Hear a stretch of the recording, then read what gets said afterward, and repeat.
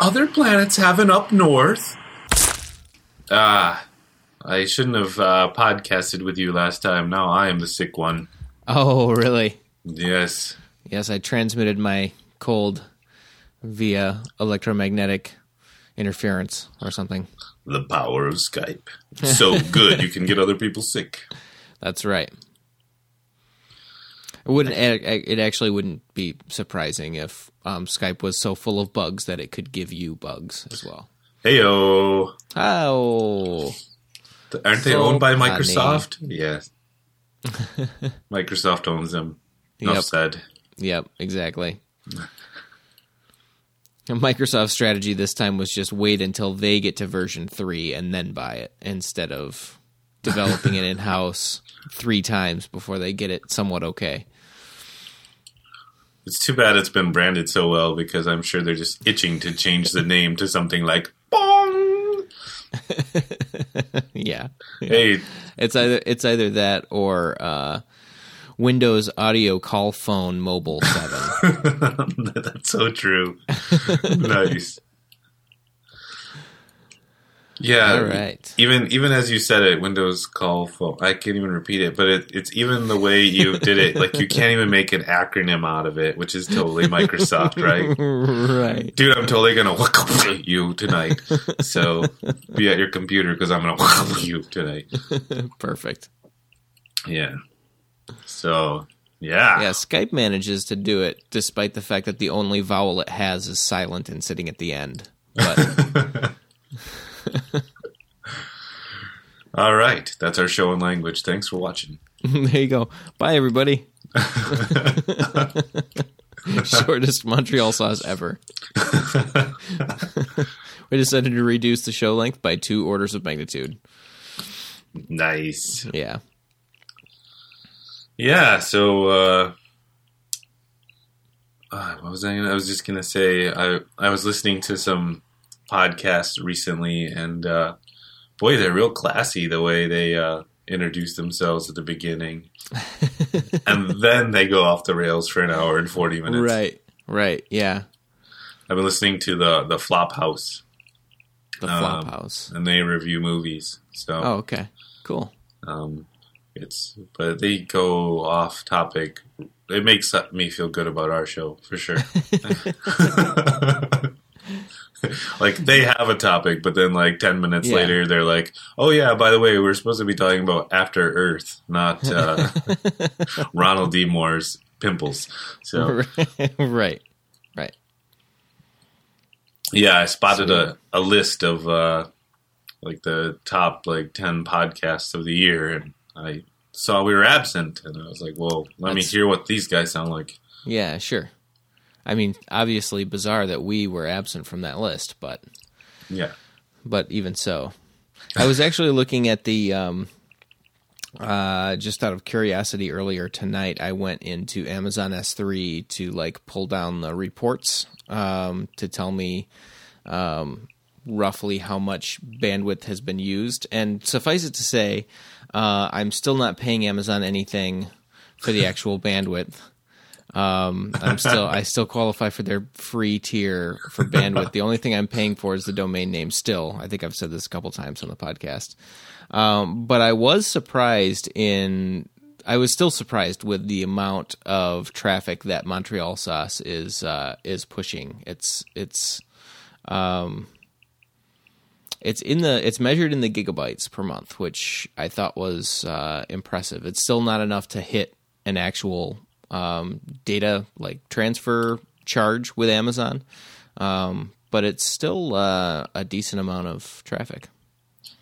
Well, I mean, it's the holidays, right? So there's a bunch of people looking for syrup from Canada as gifts. Yes, exactly. We're just showing up in a bunch of people's accidental, they're searching Google instead of Amazon, and right, and they hit the Montreal Sauce podcast, and they're like, I don't know what this is, and they just move on. We should probably put a big Amazon affiliate link to some kind of maple syrup just at the top. We think you were probably looking for this. I like that idea. It'll earn more than any sponsorship of the podcast ever would. I was thinking like that's something we haven't heard of on the internet yet, but we need to be like master hackers and hack like Google to the point where we're not going to do anything malicious with Google. We're not going to like, force, anything down anybody's throat. We're just going to hack the I'm feeling lucky button to always take people to MontrealSauce.com. That's weird. I was searching for diabetes info. Nice. We might have a relevant episode on that coming up. That's true. Yeah. Nice. Thank you. That's it's true because now that I have Canadian healthcare, that's what the doctor told me is my fat American ass has diabetes. So there is a future episode coming. Yeah, there you go. Yeah, he just looked at your driver's license and it said you're from America, so he just assumed. Yeah, right. Yeah, they didn't bother to do any testing. He was like, "Do you like hockey?" And I was like, yeah, kinda. I like ice cream and French fries. He's like, "You're diabetic." I thought maybe you'd be Canadian, but turns out you're diabetic. It cuts all the costs of blood tests and everything. It does. He just shows me like pictures, Do these green beans look good, or does this Mars bar look good? I'm like, I'm going Mars bar. Yeah. He's like, all right, test your blood daily. I like to envision the Canadian universal healthcare system as just a very complicated flowchart. But the first question on it is, are you actually from the United States? And then it just goes over, down, diabetes. Nice. Have you ever seen the film Idiocracy?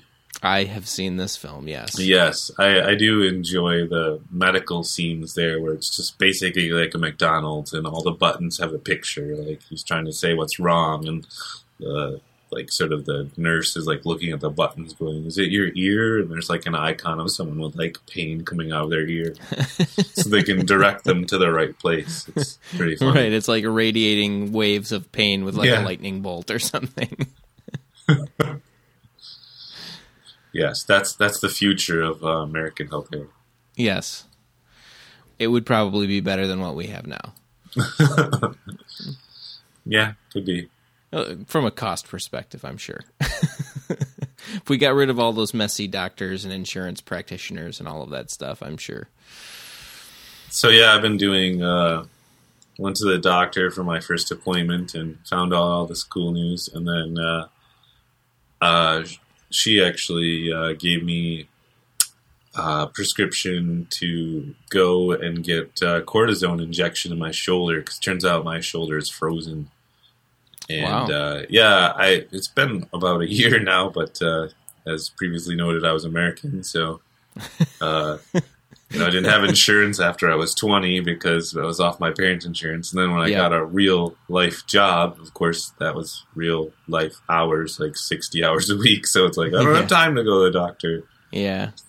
So, it's a weird thing. It only happens to the shoulder, but like my right shoulder, all you listeners, you're going to love this part.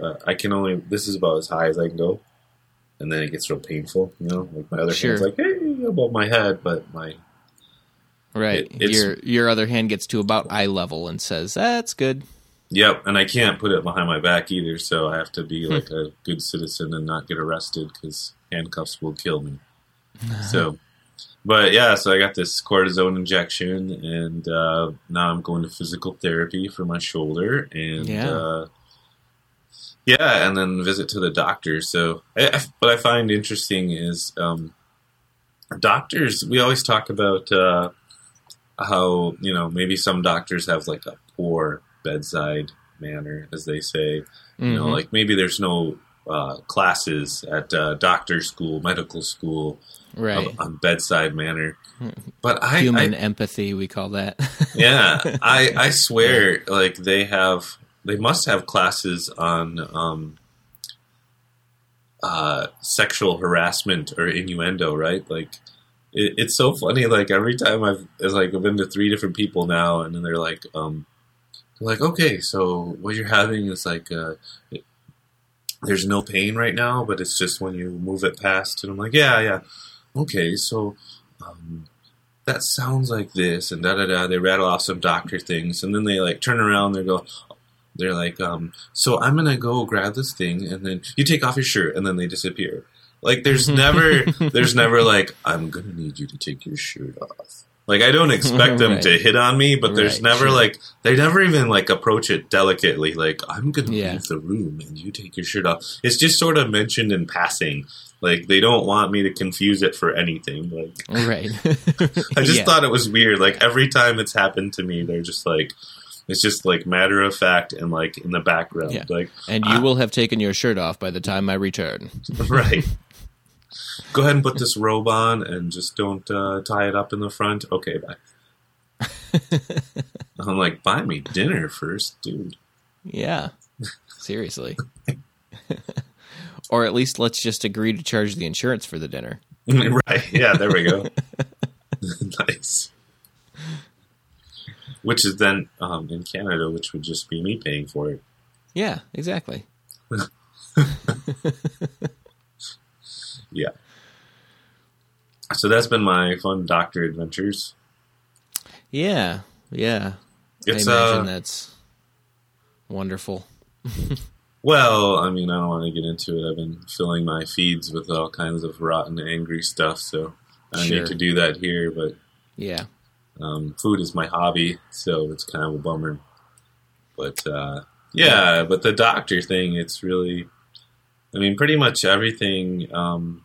Canada is similar as the States in the fact that everything is its own little island for whatever reason, which is kind of funny when you think about it. But my coverage through the province, I believe it's like, the Canadian version of, their federal documentation and whatnot says that the provinces have to provide health coverage, and then it's up to them how they do it and why and what they do. So it's not like a national thing; it's a provincial thing, and so each province is different. But here in Alberta, they cover everything, but then just like your typical insurance, they don't cover like teeth and eyes.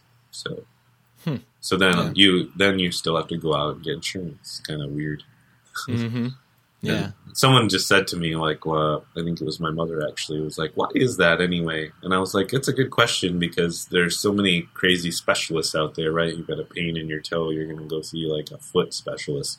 Why isn't that like separate coverage? Like, okay, we cover everything above the waist. But now you have to get foot insurance if you got to do foot stuff. Right. We don't cover podiatry. Get out. So yeah, my wife's a teacher, and as traditional in most countries, they have really good insurance. So the eyes and the teeth are covered there. Yep, and then prescriptions are not covered, so that's also covered in her insurance. Oh, okay. So that's kind of different as well. I think in other provinces it may be different, but it's nice that. So it's weird because every time in my brain, and I know I think simply, but whenever there's the healthcare debate in the States, I'm always like, yeah, universal healthcare sounds like a cool, our single payer system, but it's just not going to happen, and it doesn't happen here, right? Right. So right. It's not all magical here. Yeah, everybody in the side on or the United States perspective on it is there's half the people who are like, but Canada has it and it's great for them. And then the other half is like, oh, yeah, well, I heard about this guy in Canada that couldn't get X, Y, or Z. And it's like, yeah, guys, that their system's not perfect. It's probably not necessarily the model that we want to go to. And on the other hand, no matter what system we have, there are going to be people who are unhappy with their health care. And there are going to be, frankly, some diseases that are going to be really expensive to treat, no matter how we try to figure out the insurance part of it, just because of the science, the medicine that's involved in it. So, I think we just have to decide more or less as a society, like, is it valuable to us to take the burden off of the private sector and just say, everybody has insurance at some baseline level. If you want more coverage, you're going to pay for it, or you're going to pay directly out of pocket for some stuff.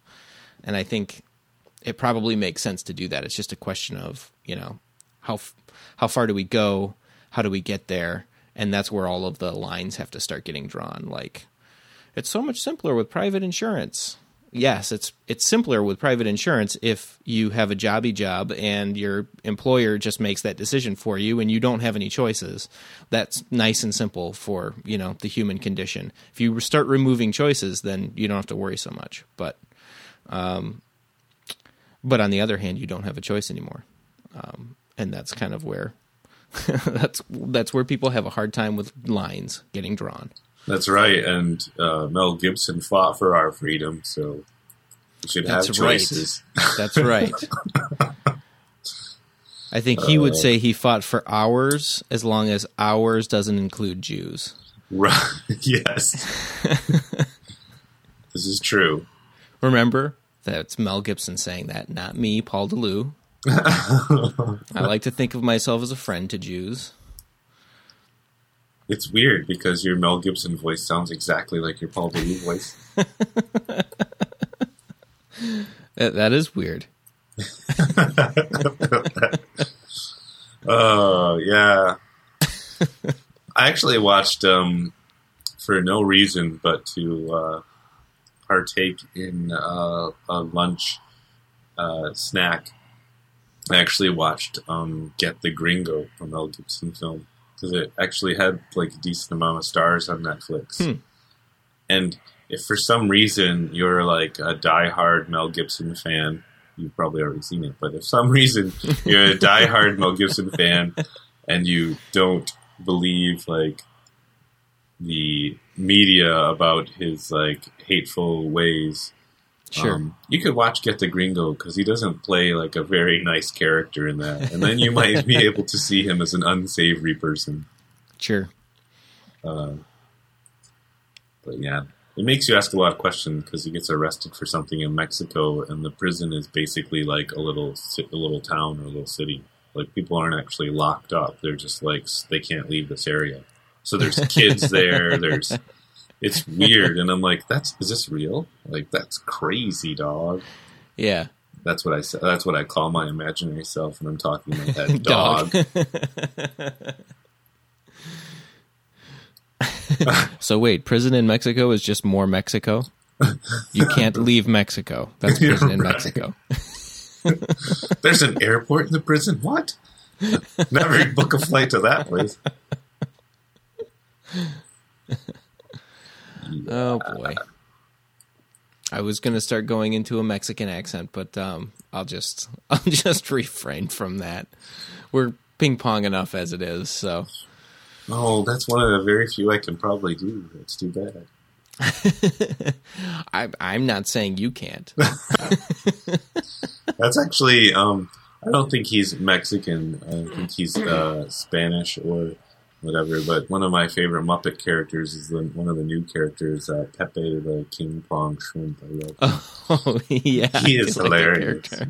And his accent isn't as like bad, but he's always doing the, do you know what I'm saying? Right. Okay. Yeah. Nice. So what else is up? What's going on the old, on the old internet? Yesterday, I saw the trailer for Godzilla. Godzilla! That's right. We're above doing Mexican accents, but I'll totally do a horrible Asian accent. From a Godzilla movie, yes. Yeah. It's interesting to me just because there's a few things going on here. Remakes, of course, we can get into those, and we probably already have in episode 1, 2, 6, and 9. But the one thing I find interesting is, like, I don't have a lot of good examples because my brain or something. But like Dukes of Hazzard is okay. If you watch it now, it's campy, but it was like a sort of a serious show when it came out. And then when Hollywood makes the movie, it's campy, right? Yeah. And all the TV show remakes, Hollywood's like, you know what? Let's make these campy. And then you have like the Godzilla movies, which are totally campy. And when Hollywood remakes them, they're like, hey, let's make this totally serious. Yeah, right.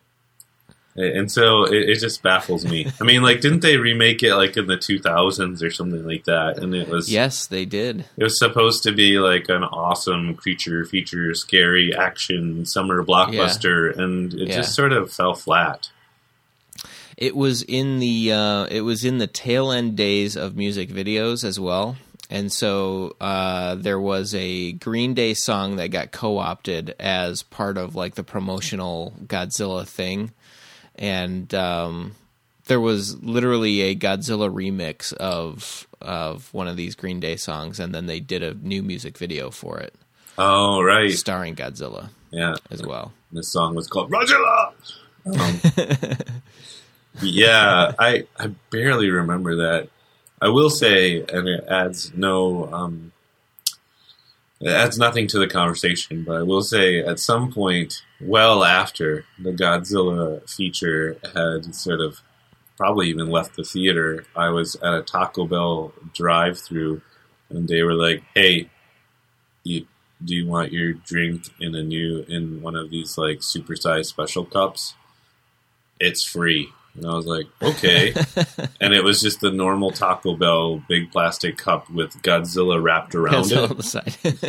Right. And it turned out it was just a cup holder that you, like the old style, like 80s cup holders where you'd like stick them in between the window and the door frame and they would just hold your drink. Yeah. And so I was rocking that for like ages in my car. People were like, where'd you get that? That thing's crazy. And I was like, dude, they were giving them away because that movie was so bad. I probably could have 10 in my car if I wanted them. Right. But yeah, so I don't know. I mean, they've got Bryan Cranston from Breaking Bad in the movie, so they're pushing that a lot. But even the trailer, like, I have to say, like, I've been getting pretty grumpy with movies lately and mentioned that maybe I'm getting old, but the trailer starts out with like a bunch of guys like in an airplane, army dudes. Sorry, not guys. Let's be respectful. They were army dudes. They were army dudes, and not just guys. And the back of the plane opens dramatically, and they all like do their little shouting thing, and they jump out of the plane, right? And because you're in sort of a war like zone, it's really good idea, I think, to have red smoking streamers on your pant legs when you're jumping. It says to the enemy, I'm right here. I dare you to try to shoot me. Right. So there's just this dramatic scene of like these red lines and people skydiving. And I started to think like, it's obviously it's a visual medium. So I don't want to be too critical, but part of me wonders, like, are we now letting cinematographers write films? You know, like, when we're writing a specific scene like that into a movie, and I don't know, maybe it wasn't written into the film, but I do feel like there's a lot of movies where let's create this scene, and it's only for the trailer. Like, sometimes you don't even see trailer scenes in the films, right? And so I just thought, you know, when you're making a film and you're like, this is going to look so cool in the trailer, you're not making a good film. You know, like, if that's your major concern. You're making a great trailer. Yeah, exactly. You should stick to making trailers. That'd be awesome. Yeah. Mr. Del Toro. Yeah. So you haven't seen the Godzilla trailer? I have not seen the Godzilla trailer. Yeah, there isn't much. I mean, it's your typical, like, we're not going to show anything trailer. Not necessarily a teaser, but, you know, then when the guys land, it's all foggy, and you get to see, like, the scales of Godzilla, and you get to hear the trademark roar. Yeah. But Yeah. the only thing that I can say is it's one trailer, so maybe I'll change my mind. But hey, if the movie makes it, I'm just got my fingers crossed for Mothra. So Godzilla versus Space Godzilla. That's the thing about the Godzilla movies. I think I should probably start watching those next, because it is kind of funny when movies get to a point where they're like, you know what, we sort of did the whole like Godzilla comes out of the ocean and destroys the city thing. Hey, what if Godzilla was the hero? And then like in the later movies, like he's like killing other monsters and protecting Tokyo, and you're like, right. Whoa, it's mine to smash, bitches. Yeah. I'm just like, that's awesome. That thing will kill us. Character development on the part of Godzilla. Yeah, right. He's turned it around. He kills things, and then at the end, he just has one tear as he walks back into the ocean. He's holding like a little girl's shoe that he's found. He's got like one tear. I killed the monster, but I couldn't save this one little girl. I'm such a horrible Godzilla. That's right. Oh. Just this once, Jet Li. I would like them all to live. Nice. Oh, now I just want to see for whatever reason, like a cross between Godzilla and the dude. They're just like hanging out bowling. It's Big Lebowski. Yeah. I want Godzilla to play John Goodman's part. There we go. Walter, what are you doing?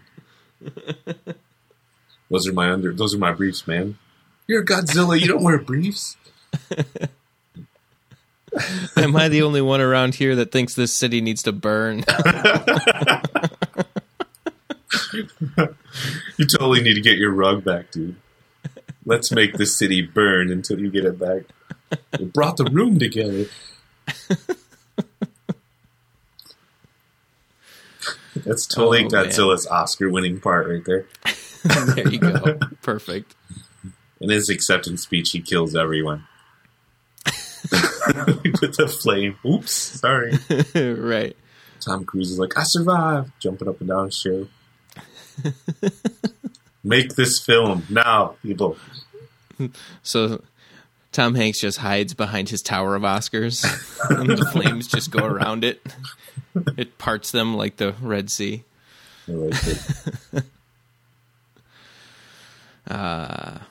Yeah, I remember when I first heard the they re-released that Green Day song, and really there were two primary differences from the original song. The first difference was that they added some orchestra parts to it, sort of like, and it seems like this was just when the Metallica like All Our Greatest Hits along with the London Symphony Orchestra thing came out.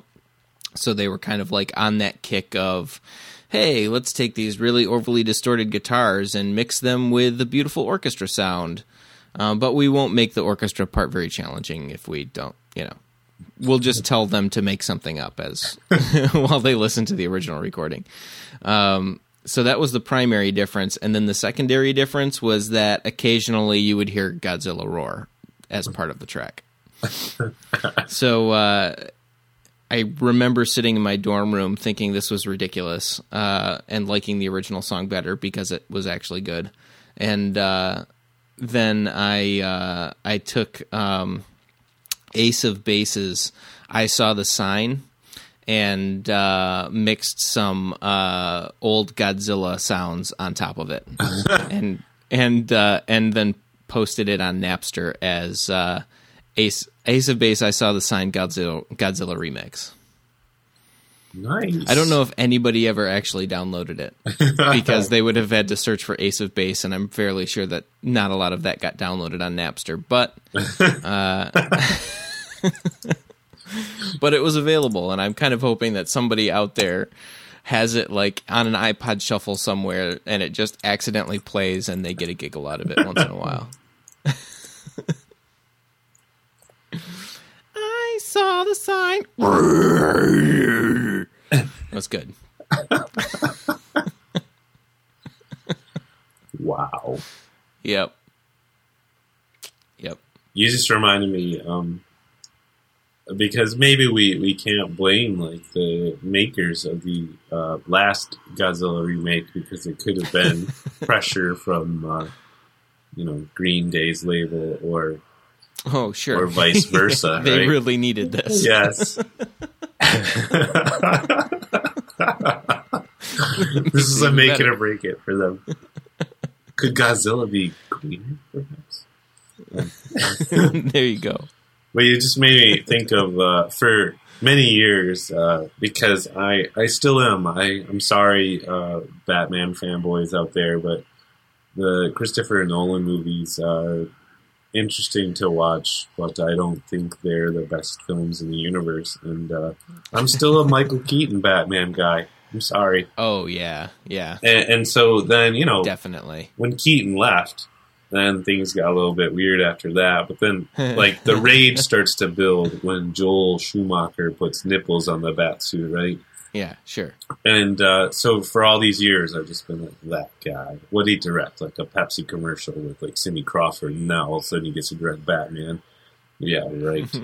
But I recently saw a video. It's like, I don't know if it's part of a documentary. I'll have to try to dig it up. But they talk about how awful that movie is. I think it's Batman and Robin, isn't it? Yep. And they were just... with Mr. Freeze and... yes. So Schwarzenegger is Mr. Freeze and Jim Carrey is the Riddler. Yeah. Right. Is he? I mean, I know he's the Riddler, but I thought that was a different film. But maybe you're right. That could be a different film. Yeah. I thought they were both... No, it was not the Riddler in that one. The secondary villain was Poison Ivy. Yes. Uma Thurman. Yes, Yep. with Uma Thurman. Yeah. Arguably the best part of that movie, actually, was Uma Thurman. Sure. But there She's are a lot of great one-liner from Arnold in that. But yeah, but I guess there's this clip I saw. It was like 14 minutes or something online about how bad that movie is. And they interviewed like Joel Schumacher and like people in the film. And Clooney's in that one, right? Yeah. Yeah. And so I think he might even be in it. But anyway, Schumacher was like, the toy makers were on set during filming and saying, that needs to be a little shinier because we've already got the toy in production. And so they had like a huge say in the film, according to Schumacher. And he said, they would come in and say, you need to change this or we need to do that. And I could be maybe changing the story, but maybe they weren't like there like while shooting, but maybe early on in the development stages with the storyboards and script, like they were leaning on things to get it moving faster because the toys were going in production. So yeah, so maybe the Green Day guys were like, dude, Godzilla needs to roar more because he's going to be in our song. Because he's going to be in our song. Because he's totally punk rock. That's right. Yeah. It's a stolen joke, but my one of my best friends, Wook, that you met, he had seen this comedian. I think I saw the same thing. It was like way back in the days of MTV's half-hour comedy hour. But there's this comedian that was like, imagine if Arnold Schwarzenegger was high on marijuana. And he's like, looking at his hand, he's like, have you ever seen my fingers? They are huge! So, it's not my joke, it's stolen. But, yeah. That's my Arnold impression. That's good. That's good. Someone said that it was a fairly good one. I was like, hey, I have an impression. Yeah, there you go. I do not have a good one, or I would do it. That's actually one of the ones that, like, it seems like an obvious one, and it just never comes out right. Like, I think if I worked on it, I probably could get it good, but I can never quite. I try to put it too far back in my throat, and it just doesn't come out as guttural enough, I think. I don't know. Just doesn't work for me.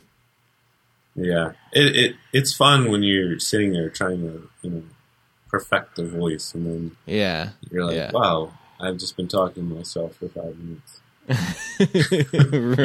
Right. Maybe I just literally stare at myself in the mirror and be like, "I'll see you at the party, Richter." that was just, all right, everybody, freeze. That's funny. Just imagining you doing that in the mirror. You're like, maybe I could get the voice right if I painted myself silver. Right. Dominic, get to the chopper. Just staring at myself. You're like, oh, I don't have any silver paint, but I have this old bomber jacket. You smell the tumor.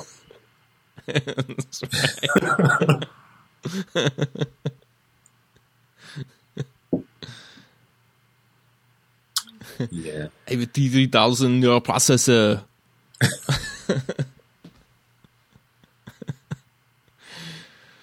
Oh boy, I think that's 5 different Arnold movies now.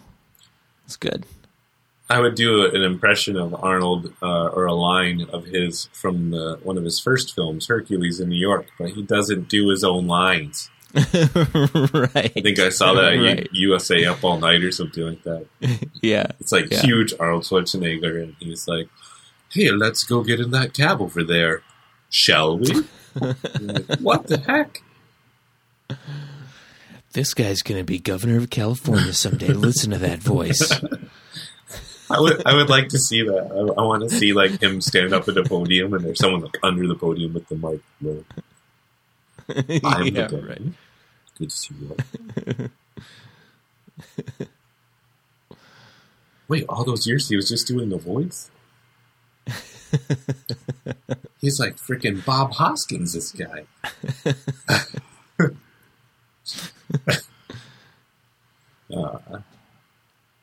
Yeah, those British folk, they freak me out when they do like American accents so well. Yeah, no kidding. I remember. I don't even think I really got into the film, Who Framed Roger Rabbit, that much. But I remember, like right after the film, Bob Hoskins was like on the Tonight Show with Johnny Carson or something. And I was like, oh, it's like I remember that movie. Yeah.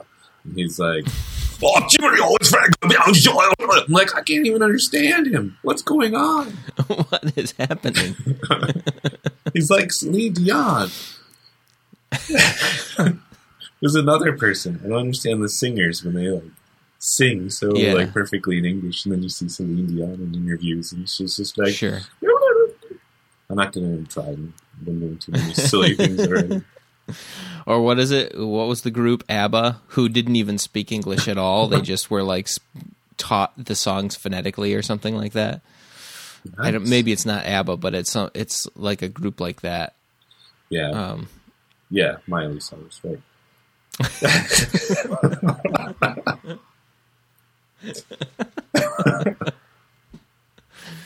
Oh yeah. Did you hear about how they took down the wrecking ball at Grand Valley because people were imitating? I did. That was hilarious. Like I was like, hey, my old college is getting national coverage thanks to Miley. Yes. Yeah, I heard it on some other. I think it was the This Week in Tech podcast. All of a sudden, they stumbled on that news story while they were talking about Miley Cyrus separately, and they were like, Grand Valley State University, where the hell is this? Nice. It's just kind of funny. That's interesting. Yes. Yeah. I don't know that you know him, but you could. I think his name is Josh Windish or something. But he on Twitter, he used to be the Mac and Josh. Yeah. And I believe he now works for Leo and does one of the shows. Oh, okay. Works on one of the shows, and so I never really paid attention. And him, like so many other people, for whatever reason, your choice is good for you. But a few other people I know from the Grand Rapids area decided to use their real names on Twitter and get rid of their handles. And so I think I still follow the Mac and Josh, but I think he's using like his real name or something else now. Okay. But I managed to catch him because someone retweeted him from Grand Rapids, and he was on the Colbert Report in a clip. So he wasn't actually on the show, but apparently one of those shows that you listen to, they did a review on this crazy contraption that you put an iPad on, and it has like wheels at the bottom, and it's so that like people who work remotely can be in the office. So you're like basically FaceTiming and you're driving this little thing around the office through Wi-Fi. And so I guess they tested it on one of Leo's shows, and then it came into an office, and here's this Josh guy from Grand Rapids who works there, and he's like, wow, it's like you're here. And so then he had posted a clip because he's like, look, I was on the Colbert Report. I can retire now. So, yeah. Cool. Yeah, that was a crazy thing. I don't remember what it's called, but yeah, it looks like a Segway, but it just holds an iPad, and it's like $3,000. Sure. So obviously, if you're working remotely, you can afford that, right? Or your office can. Sure. You should probably get one for the office. You know? I'm just gonna expense it on my my company card, and I won't tell anybody I'm gonna do that. It will just drive into the office one day, right? And I'll be like, hey everybody, this is how I'm working now. Get over it. Which is exactly like get your pens and pencils out, kids. You need to write this down. Real Genius, a Val Kilmer film from the 80s. Yes. Excellent film, but that reminded me of a scene where one of the other characters that's like the main character goes to class, and he's taking notes furiously as the teacher talks. And it's like part of a montage. So then he does some other classes, and then they show him in that class the next day, and it's him and like 5 or 7 students, and then there's like 3 tape recorders. Like people have decided to record the lecture, and then they do more montage, and he comes back, and now the teacher has left like a big reel-to-reel thing on the front of the classroom that says press play, and there's a bunch of other tape recorders in the room. He's the only student there. So nice. Which probably just went over like half the listeners' heads, because they're like, what? Tape recorder? Right, exactly. My professor just... Reel to reel? Reel what? My professor just puts the slides on the internet, and I download them. Right, right, exactly. I just log into Blackboard and click through the PowerPoint. Yeah. Totally. I always wondered when I was in college, because I was a late student. What did they... non-traditional student, that's what they called them. There you go, yep. One of my instructors for business law, he had this book that we had to buy, and I bought it, and then I went to class, and I realized like his PowerPoint slides had like the copyright on them. So not only did he buy the teacher edition of the book, but he bought the PowerPoints that go with him. And then wow, I was curious. I was like, that was crazy. So I, Googled it or something instead of doing my homework. And not only that, but you could buy a bank of test questions. So multiple choice, which was all his tests were. So I was like, oh my gosh, he bought that too. I was like, I should just buy the bank of test questions. I will ace this class. I am not above paying for a grade. Yeah, exactly. Yeah, right. It's just smart. It's using the resources available to you. It's capitalism. Right, and everything is for sale online these days. Like I always thought, if I was cheap enough, I would just go online and buy like, a key to a vending machine. They don't have to pay for anything, right? It makes total sense. And after I moved to like a bigger city like Grand Rapids, and now here in Edmonton, I've always wanted to just go online and buy one of those like little parking meter cozies that says "Do not park here" officially. Or just buy one of those and put it over one, so I always have a parking spot. There you go. Perfect. Maybe my mom will knit me one for Christmas. There you go. I'll have Tina start working on that. Oh, yes. She could put it on her Etsy store. Biggest seller. There you go. What do they call that? It's, I think there's a term now when people, I mean, it's really tasteless and evil when you spray paint graffiti out in the world, but I think there are now people who do like little knitted things and put them places, and it's called something else. I don't remember what it's called. My wife would know, but she's not here. Time consuming is what I would call it. Yeah. Time consuming. That's one thing. Like, obviously, you probably have to know the dimensions, and then maybe you do like a quick stitch, like. But, sure. But it would definitely be funny, like, to be caught doing that. It's one thing to be holding like a can of spray can, a police officer tapping you on the shoulder, and it's another thing to be like knitting around like a fire hydrant. That doesn't look conspicuous at all. Yeah. What are you doing? I'm just worried that this hydrant's getting cold. This hydrant is the same size as my dad's head. It's perfect. He's also full of hot water.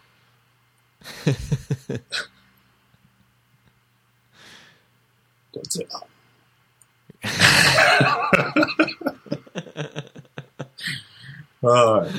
now I'm going to go see that movie just so I can do that more. Yeah, there you go.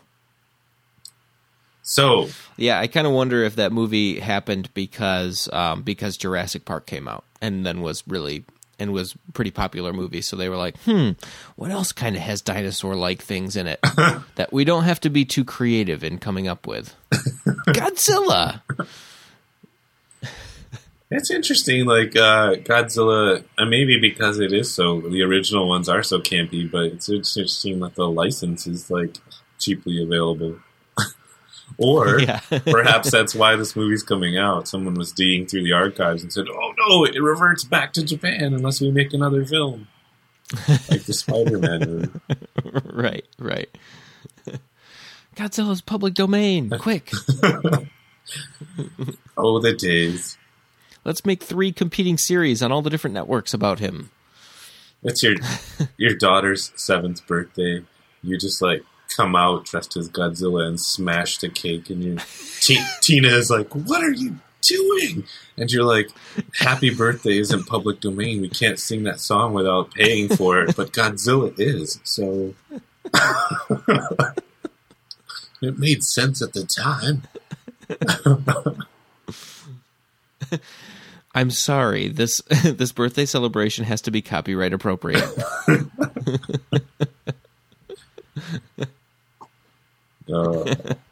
Now gather around while we all sing Green Day.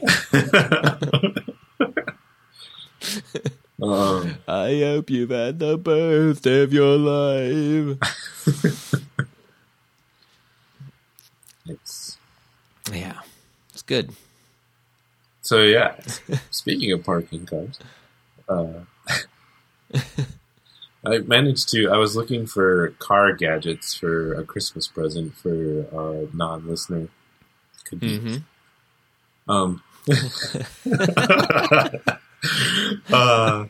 Wait, you're listening? Couldn't be you. That's right. If you're listening, it's not you. Ha! Logic. So I was looking for. And if you started listening, I'm taking it back. It's not for you now. Car gadgets, and I was looking for, what's something different. I don't want to get somebody fuzzy dice. So I'm looking on this website, and I find, first of all, Ford is working with some company, and they're trying to make open source applications for your car, which I thought was interesting, but they didn't have a lot of information on this website. But it's interesting that you could eventually someday maybe create your own like interface for your radio or whatever, Sure. So that's exciting. But someone will ruin it along the way. But the other thing I found that I thought was cool is this thing called cell control. So listen up, Paul, because this is totally for you. Like in the next 10 years, you're going to want to buy one of these things.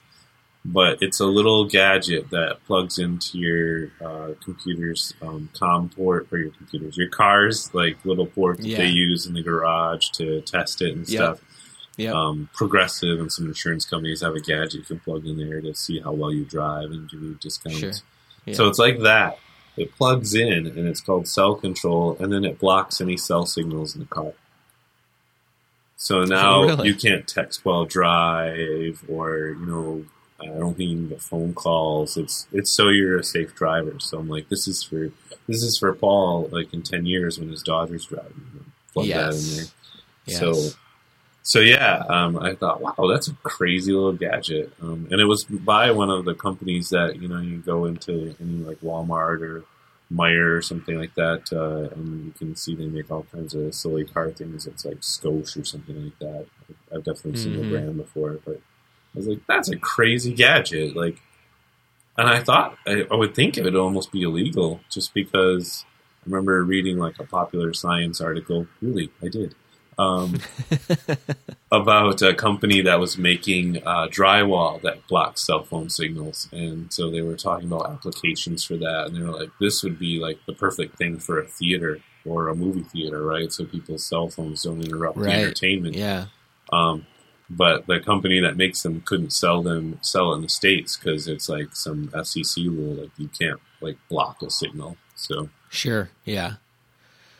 Yeah, it's probably something along the lines of that's X amount of open spectrum, and you can't transmit on it above X wattage or something like that, and that's of course how it's going to work. It's going to be like, I'm transmitting a really, really strong radio frequency that just plain blocks everything else. So that is cool, though. Yeah, I was like, it would be fun. Actually, it'd be more fun to buy one of these gadgets and sneak it into someone else's car. Yes, that would be.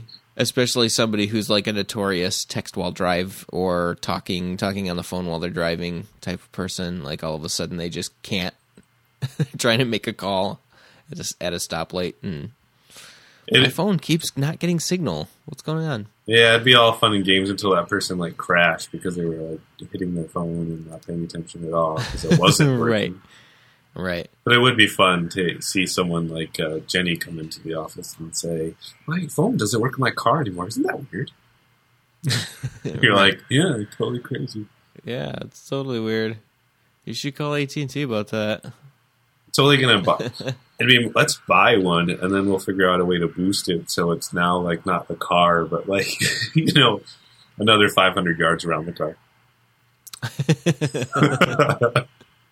That's even worse because then you've got people getting into accidents because they were in the middle of a phone conversation and just cut, and they start looking at their phone and they crash into something. Oops. Wah wah. Now I want like a beam so I can just point it at people's cell phones and make it cut out. Yeah, there you go.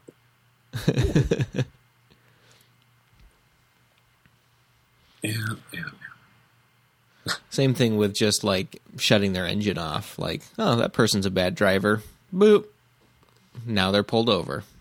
Done. Have you ever seen those? I'm sure they must have them in the States, but I think I saw it online many moons ago from another country, but I don't know if the entire country or if it was like an add-on you could get, but you could get a breathalyzer that like basically just came right out of your steering column and you had to blow in it to start the car. Yeah. I think that those are actually being used by law enforcement in the United States, because I've heard of people actually having them installed after getting like a second DUI or something like that as a precursor to having their license taken away. And it just occasionally, makes them use the breathalyzer. All right. In order for their vehicle to continue functioning. This is a movie scene, you movie writers. This is a movie scene waiting to happen. It's just like some guy with one of these devices on his car, and he gets in after drinking a little bit, and then he realizes he can't start his car, so he rolls down his window, and he's like, "Hey, come here, I need you to just blow on something for a second." He's like pointing to his lap because the steering wheel's there. It works. Right. It's great. Right. It does. It's it a works. freebie you can have. There you go. We just want to see it made, guys. Yeah, I can't make it because I'm in Canada and they don't contribute anything to the film world or TV. Right. So they just export stars. when I see the commercials for Canadian shows, like I can tell now. Oh yeah. Like for 10 years or so, I used to work at Old Navy, and I could then. Well, I didn't work there for 10 years. I worked in retail for 10 years, but I worked at Old Navy for quite a while as a manager. And after a while, I could just like walk around in a restaurant and go, "That sweater's from Old Navy, those pants are from Old Navy." Like I could just tell. And that's how I am with like Canadian shows now. Like, Yeah. because the channels are quite strange to me here. So it might be a Fox channel, but then it plays other shows that don't belong on Fox in my brain. Mm-hmm. And so it can be quite confusing, but I'll see like a commercial for like something crazy and like, it's a good show. Mm-hmm. Yeah, it's just like, they have like some weird, I don't even know what it is. It's like are they like snipers? I think they might be snipers, like police snipers show. And I'm like, drama. But then they have the obvious ones like Arctic Air, which is just like some Aboriginal type actor. Actually, he's been in lots of films, and destroying him by saying that. But he's a good guy. But he's in this Arctic Air show where he like, flies a prop plane and delivers things to the Arctic, and Sure. Adventure ensues. It's like the snowy version of Tales of the Golden Monkey. That's the show. I can't believe I remembered that. Do you remember that? Wow. You don't? I don't remember that. Okay. But, okay. You remember, I'm older. You remember Tailspin, right? I do remember The cartoon. There's a big bear, and he drives this like blue scoots or something. Yes. Yeah. And it lands. So seriously, like in the 80s, I think it was in the 80s, and I don't even know where. I think this might have been like a syndicated show. Like no network said, "Hey, let's make this show." It was just one that someone made and then sold to people, and it was played on Saturdays at 2:00. But it was basically Tailspin. Like every time I watched it, I'm like, dude, this is totally Tales of the Golden Monkey. But it was basically I can't believe I was going to use that as a reference. I was going to say BJ and the Bear. But it was basically like, a guy delivering things to different islands, and adventure ensues. Sure. I can't wait to find that trailer for show notes. I'm going to be lost for at least 40 minutes. Perfect. Speaking of show notes, one of the things I ran into recently was a website called Patreon.com. And what I find interesting, there's a lot of people on it, but we'll see how it works. But basically what it is you are a content provider online. You have a funny YouTube channel. You like to sing songs on YouTube or whatever. You're an online entertainer, and this is how you make your living.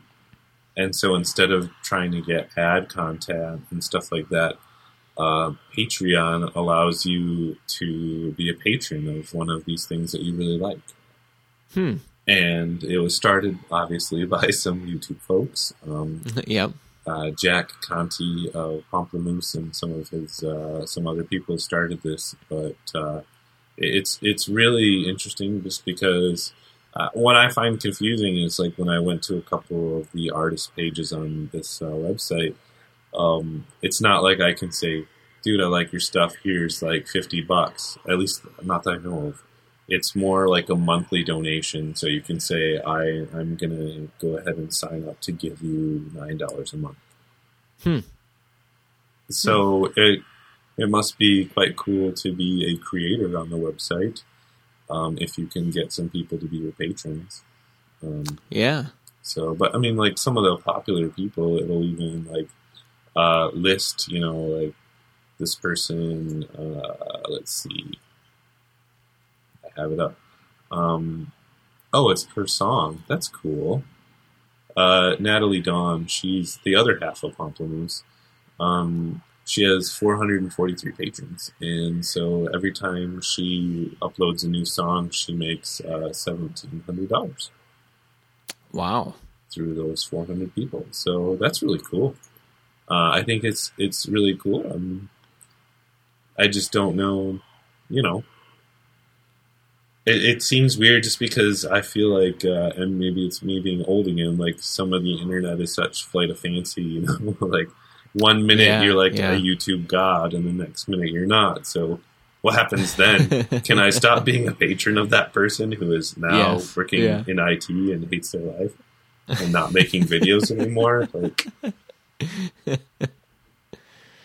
yes. But yeah, patreon.com. So if anybody has aspirations to best us making awesome podcasts or something, maybe they want to sign up for that site and see if anyone will give them some dollar bills.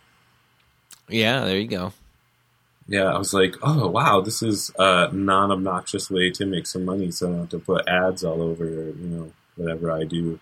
And then I was like, oh, what is it that I do? I'm going to make a Patreon page for like, why don't you give Chris $1 for every time he does it?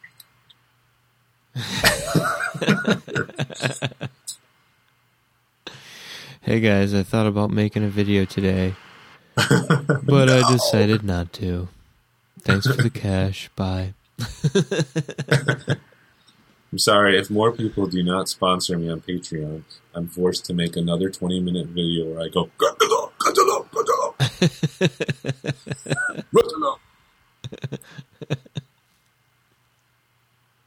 Get down, everybody!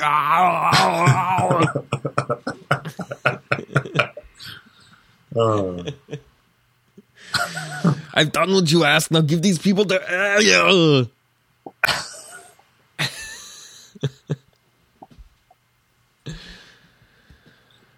Oh boy!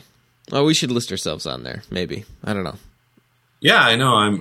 I'm just checking it out. I still haven't.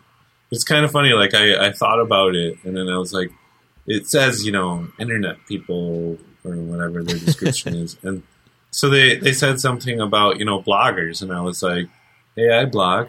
Yeah. I was like, I don't know that anyone ever goes to my site via blog, so I'm like, what's sadder, to have a Patreon page that says he has no patrons yet, or yeah. Don't patronize. I mean, patronize me. Right.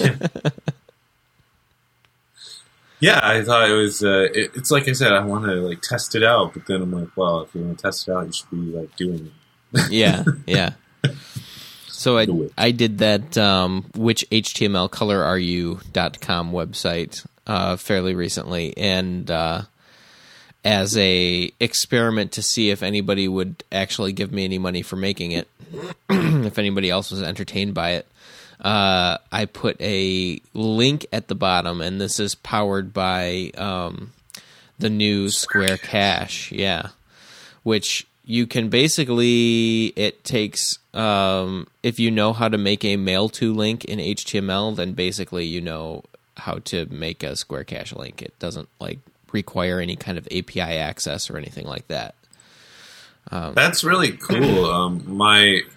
My wife, when I was telling her about our discussion on the last podcast, she said, well, I hate those services because you have to sign up. And you don't have to with Square Cache. You're literally sending an email to Square saying, hey, I want to give this guy a buck. Yep. I mean, I haven't tried it. What a jerk I am. But when I read that, it's just an email and it's not like yet another. I don't have to have a Square Cash ID or some silliness. I was like, "Are you kidding me? Like, this is awesome!" But then the other part of me was like, "Wow, I feel like email is like horribly insecure." You know, like, I mean, it's not insecure. It's just like it's horribly like 20 years old and doesn't have a lot of awesome like protocol stuff to do things with. So I'm like, how does this work? And then I like wanted to just donate to someone just to try it out, but I was scared because I'm an old person and we don't give out a credit card number. Yeah. We collectively as an old person.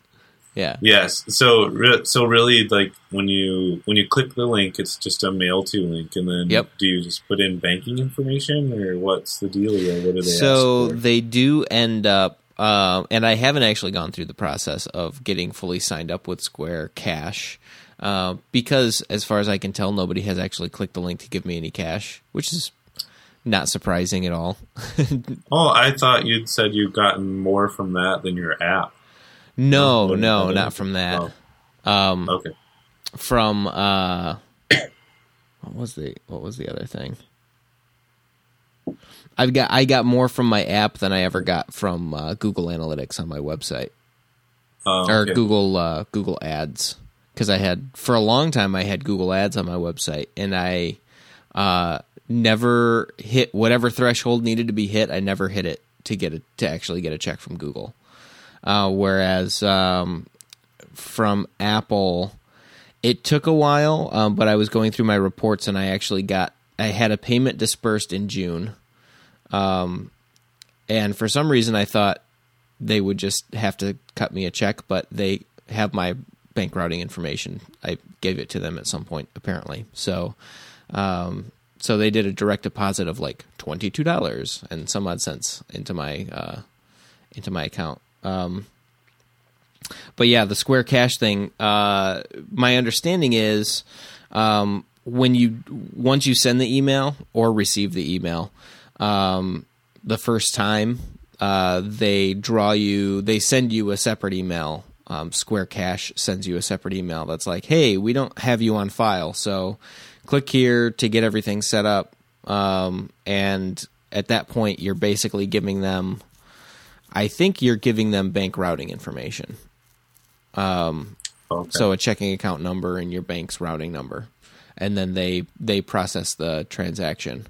But there's no, I think transactions under a certain amount, there's no fees, and the amount is pretty high. The only limitation is like,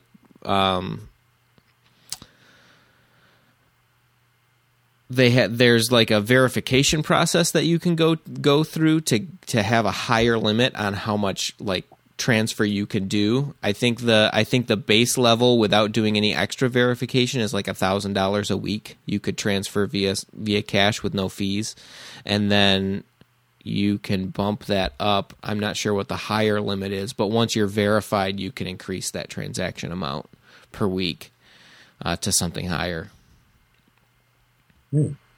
Which is pretty interesting. Yeah, it seems interesting. It's and it just came out too.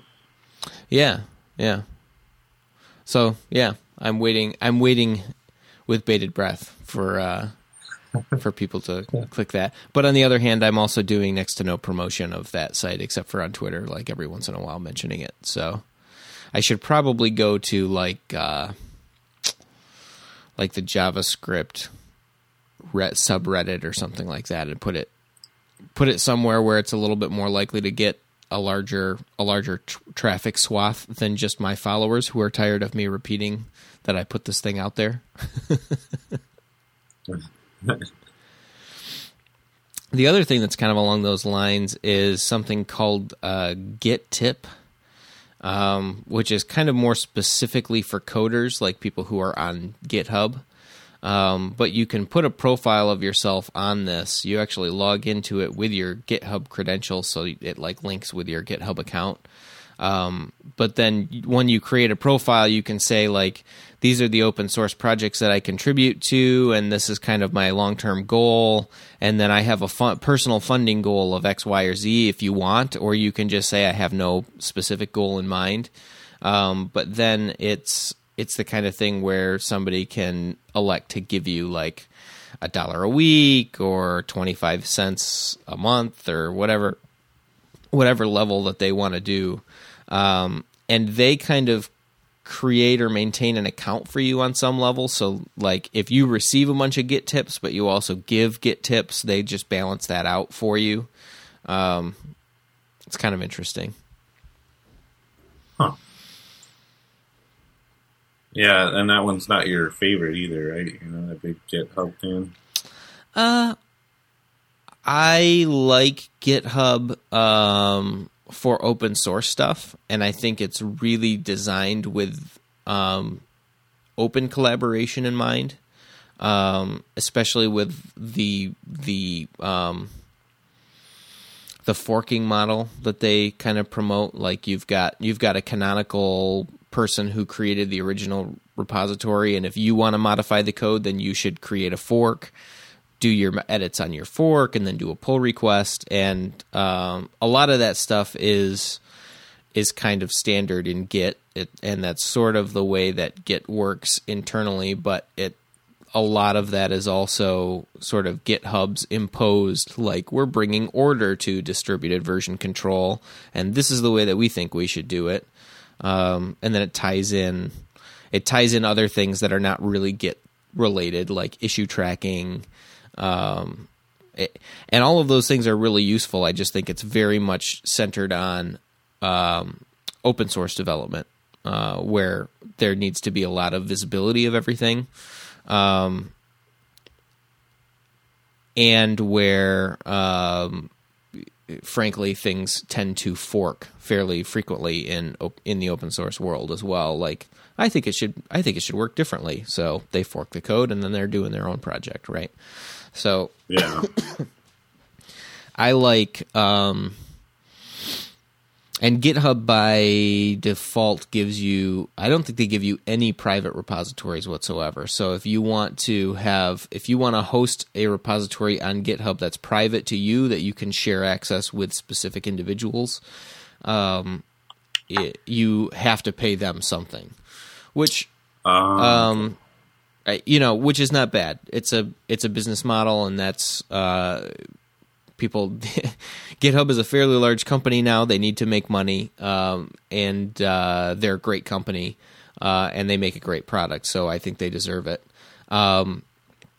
Bitbucket has a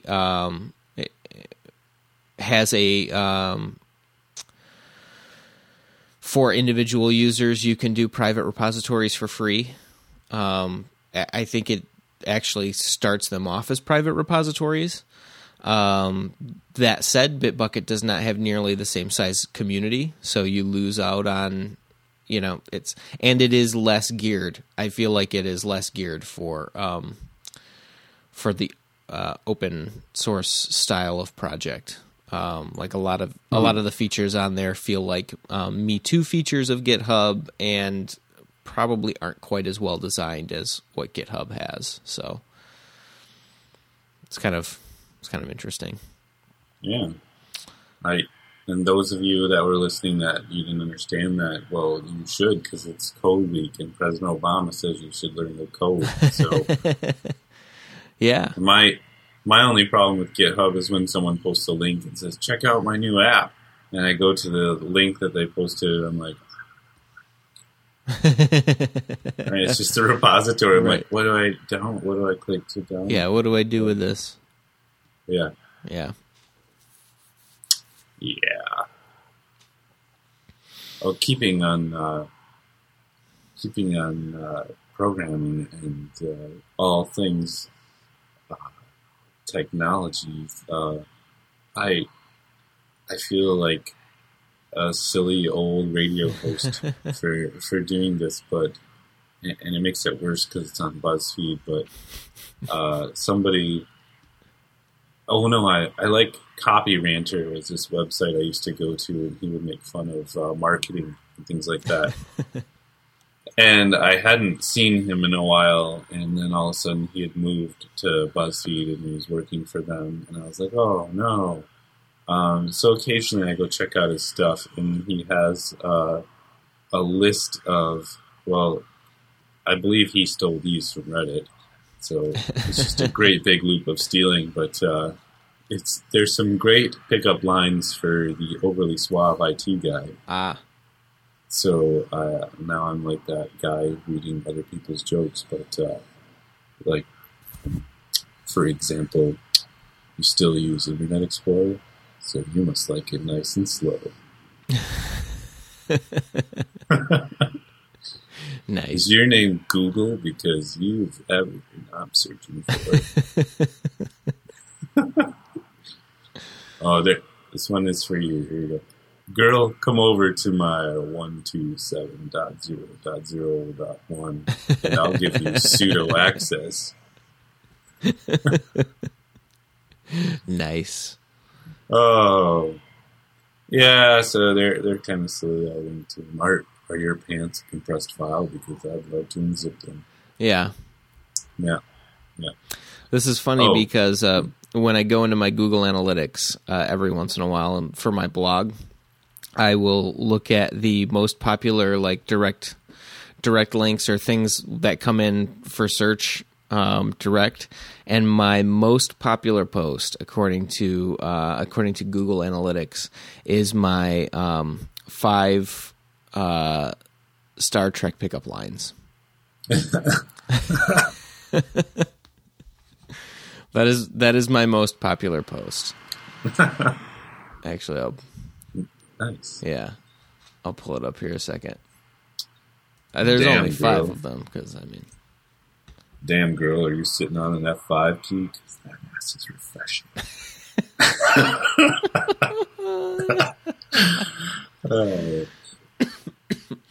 all right. Let's see. Padizzi. How do I spell it again? I know. Just search for it. It'll make that number higher. There you go. Star Trek pickup lines. I like it.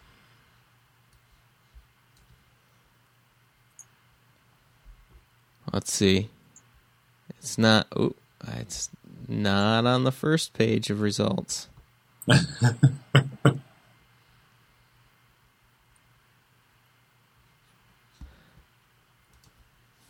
That reminds me when I was in the college days with Paul here. I was dating someone who bought a Wii, and I started playing a lot of Mario Kart, and then I started a blog post of things like you wish you could say in Mario Kart, because you could only have these automated responses because you couldn't like actually talk to each other. So it was like, hey, nice race, or I beat you. And so I came up with some like, who knows, kind of ones. And then you and a couple other people added comments that were quite funny as well. I'll have to dig through the XML of my old site and see if I can find that. There you go. Rip open that WordPress database and see what you can I was find. looking, I couldn't find my database, but I did find, for whatever reason, the XML. So I can still search for things, and it's really messed up. Yeah.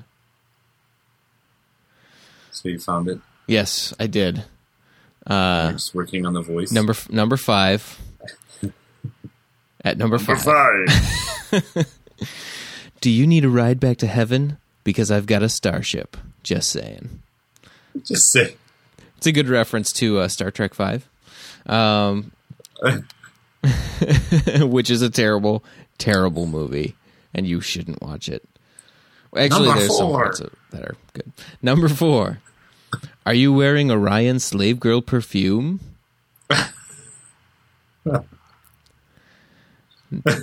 That's it.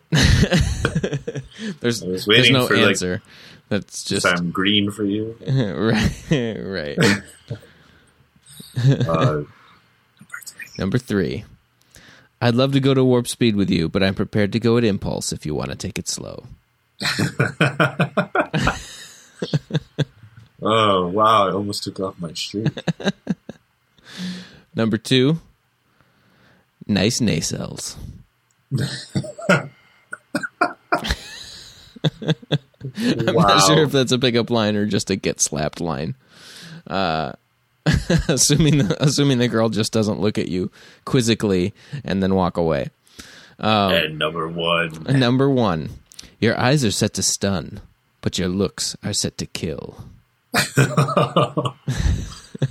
That surely is number 1. Yes. And Nice. number 0, the Fuhrer says we must conjugate. It has nothing to do with Star Trek. So back to number 2. Okay. I shouldn't even go there, actually.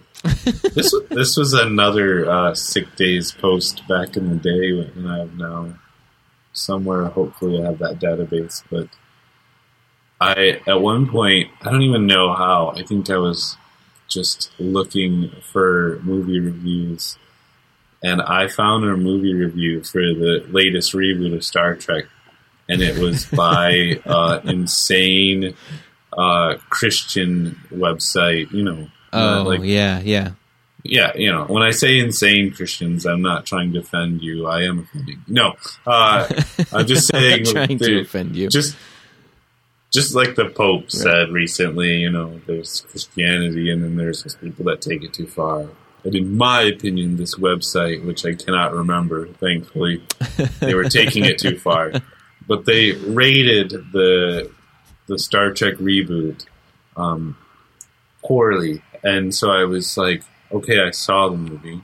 And we've kind of discussed it. Like, I think it's the same guys who wrote, like, one of the Transformers movies. Like, it's your favorite characters. It's fun, but there's a lot of wacky stuff. Like, when I mentioned it before, but when Bones injects Jim with a thing to make his hands big so he has to go on the ship. It's just all weird and wacky. Like, and so I'm, like, trying to think, like, at what point was this movie, like, too racy? And then I was like, okay, Kirk is like a ladies' man, and so there's the whole thing with like him trying to get at Uhura. Mm-hmm. Oh, sorry, I totally ruined the movie for you. Mm-hmm. And then there's her Orion slave girl roommate. Yep.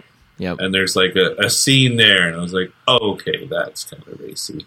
And that scene may have been mentioned in their review. But what they were really upset about, seriously, like 2 or 3 paragraphs of the sexual innuendo when Scotty says, oh, she's got some nice nacelles or something like that. And I was like, you have to understand. I'd like to get my hands on her ample nacelles. That, yeah. And so that line really made them mad and made them like rate this movie not for children or whatever. And I was like, are you kidding me? Like, you have to kind of understand innuendo to begin with, where like the slave girl scene, you're like, okay, she's a little... Yeah. But I guess because she was painted green, they were like, it's okay. Yeah. She's green. That falls under the original series got away with it category. Like, you could never have shown that much skin on TV, but we painted her green, so it's fine. She's an alien. They have different standards, obviously. Obviously. It's not us, okay? We didn't write this into here. Star Trek is a documentary. We went there. We went to Alpha Centauri. We taped the Orion slave girl in her native habitat, dancing on a pole, and it was fine. And we're just bringing this information to you, the viewer, on CBS. Oh, the letters we're going to get because you said her natural habitat was dancing on a pole. It's a dream, it's an Orion really. slave girl. It's a dream, really, that we would get letters at all. Right. Please send those letters to P.O. Box 1581, Grand Rapids 49501. Nice. Yeah. I see you're sporting the playoff beard. I am. That was a recent post I made on Sick Days recently. double recent, in fact. It was really, really recent. It happened seconds ago because I was bored with this show. Paul's talking about Star Trek again. Totally gonna live blog the show one of these times. Awesome. Then we'll get some traffic. Yeah. This isn't a live recording of the show, but I'll live blog it for you. You'll get one half of the conversation. Then you'll have to listen to go, what's he talking about? Immune to sarcasm. Right. Paul just announced a new iPad.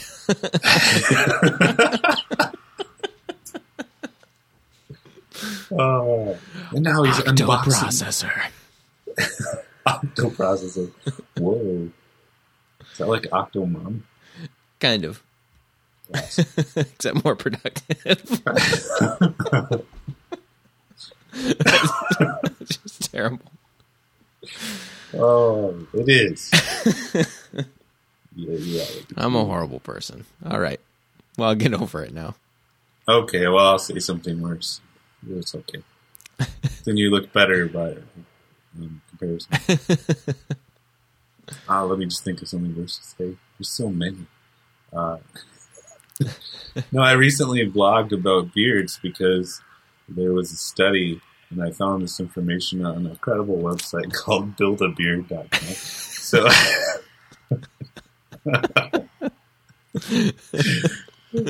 but I'm sure they wouldn't lie to me. No, right. They had a link to an actual medical study, but who reads those? Not the media. Yeah. But it turns out that beards block 90 to 95% of UV rays, thus slowing the aging process and reducing skin cancer. So that's pretty awesome, I think. It is, yeah. Yes. And, the thicker your beard is, which is now why I'm going with the crazy homeless guy thing, but, it keeps in the moisture, so it keeps your face looking younger. Yeah, right. You can also keep a snack in there. Right. Yes. That's right, because it also keeps out, the harmful bacteria that get in, because there's this flavor thing there. Right. Right.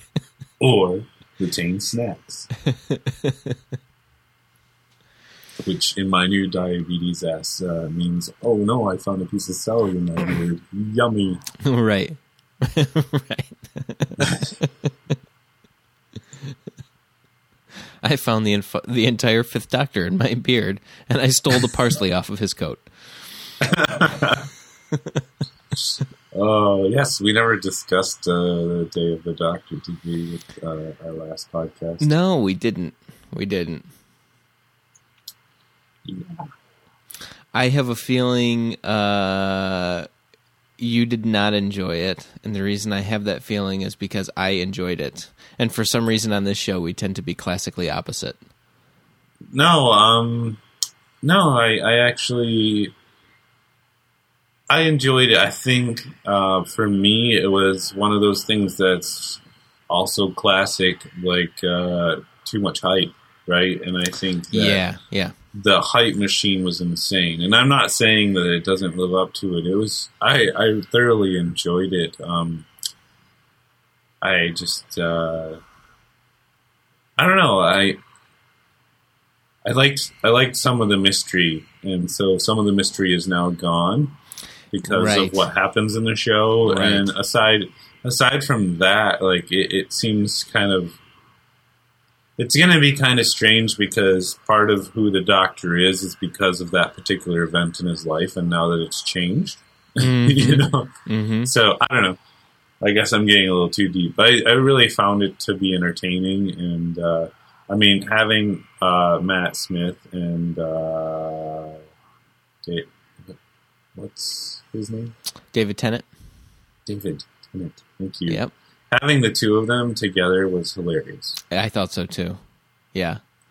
I liked their introduction scene, but I liked that it was beyond that they continued to be interesting and play off each other the whole time. Yeah.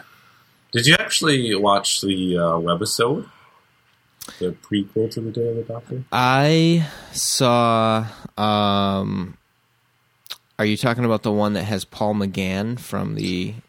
Yeah, I did watch that. Right, he goes to the witches or whatever. Yep. Yeah. Yep. And I had actually seen the old Tom Baker episode that originally had that planet and those witches in it. Oh, okay. Which was a pretty classic episode. That would be not a bad one to watch if you were going to try to go back and watch some of the old classic Doctor Who. And I like, I guess, spoiler alert, but I like that Tom Baker has a cameo in it as well. That was very enjoyable. Yeah, I figured you did. Like that I guess that was lost in me because I haven't watched those. But sure, yeah. It's kind of. I recently had someone in my Facebook feed ask, like, okay, this Doctor Who thing is really popular, so where do I start? Mm-hmm. So I want to check it out, and people. And then I also have another friend who kind of said the same thing to me, like over the phone. And so he didn't ask me for any advice, but he started out in 2005, and that was sort of when everyone else said, the Christopher Eccleston, like the reboot. Mm-hmm. And it's interesting because I was a little bit worried when my friend said he started there because those were pretty low budget. Yeah. I absolutely love Eggleston as the Doctor, to be honest. Yeah. But those episodes are definitely paced differently, and I think if I were to recommend the show, I don't know if I'd recommend you start there, honestly. Yeah. But it's funny because he has recently made it to David Tennant, and he's like, "Oh, I like Eggleston better," and I was like, "It gets better." And, the Tennant years get better eventually. Yes. Yeah. But it's interesting just because my wife, I started her out just selfishly because I think when she was visiting me in Michigan, when I was still there, the second Matt Smith, because we probably have to split episodes into 2 sections. Now we can't just play 1 through 13. We have to have a break in between. Yeah. Mid-season finale right. for Ray. I think she came to visit me right when the next ones were going to start. So I said, I want to watch this show. So why don't you? Here, that's what we'll do tonight. And the next couple nights is we'll catch you up. And she's like, Doctor Who is a real popular show. It's been on for years. You can't just start me out. I'm like, actually, I can because the Doctor regenerates, so it's all good. Yeah. And she was very hesitant, but she totally got into it. And so I find now that we go back and we watch the old ones, she knows the Doctor. So she's like, this Christopher Eccleston guy is weird, but he's also the Doctor, so she enjoys the show, right? Sure, right. And so, everybody else in the universe, she loves Rose. And, yeah. So then, so I was like, it's interesting to see where people are starting and where they end up because he, like I said, my friend doesn't like David Tennant, and my wife is like, oh, I like him better. And, Yeah, so sure. Everyone has their Doctor. Sure. Yeah, I think I like David Tennant the best as an actor playing the Doctor of the three in the modern era. But I wish that some of the production value and some of the writing was better for his episodes. Because I think he's got a lot of great episodes. I love Blink, which ironically doesn't have a lot of him in it. It does have a bit of him in it. I also really enjoy the 2-parter, The Silence in the Library 2-parter. That one's really good. And that one does have a lot of him in it, kind of doing his thing. And there are a lot of other good kind of individual episodes. Some of the specials are good. Waters of Mars is pretty good. But I feel like the writing got better with Matt Smith, and yet I like Matt Smith a lot, but I just don't like his take on the Doctor quite as much as I like David Tennant's for whatever reason. I'm not sure exactly. I don't think I could even put my thumb on it necessarily. But I started with the 2005 Chris Eccleston, and I really liked that, and I think while waiting for more to come out is when I started going back and then watching some of the classic ones, whatever was available on Netflix, and you definitely have to get used to the different pacing. I know I've talked about that before, but some of it can be fun just to see like what the history of the Doctor was, what things were like when there were more Time Lords, like when Gallifrey was a real thing, and like every once in a while the Gallifreyan High Council would like hijack the Doctor's TARDIS and tell him you're going here and you're doing this thing, and he'd be like, fine, whatever, leave me alone. I'm going to install a randomizer in my TARDIS, and you can't follow me. So, there's kind of some interesting stuff there. It's always like the more you learn about his history, the more it's like, oh, he kind of just wanted to run away, but at the same time, he loves his people and he loves his planet, and so there was sort of always this disconnect between who the Time Lords were and who he is and where he's trying to go and where they're trying to go. And like you said, there's that sort of culminating event of his life that has very much changed given the 50th anniversary, that sort of characterizes his the modern era Doctor.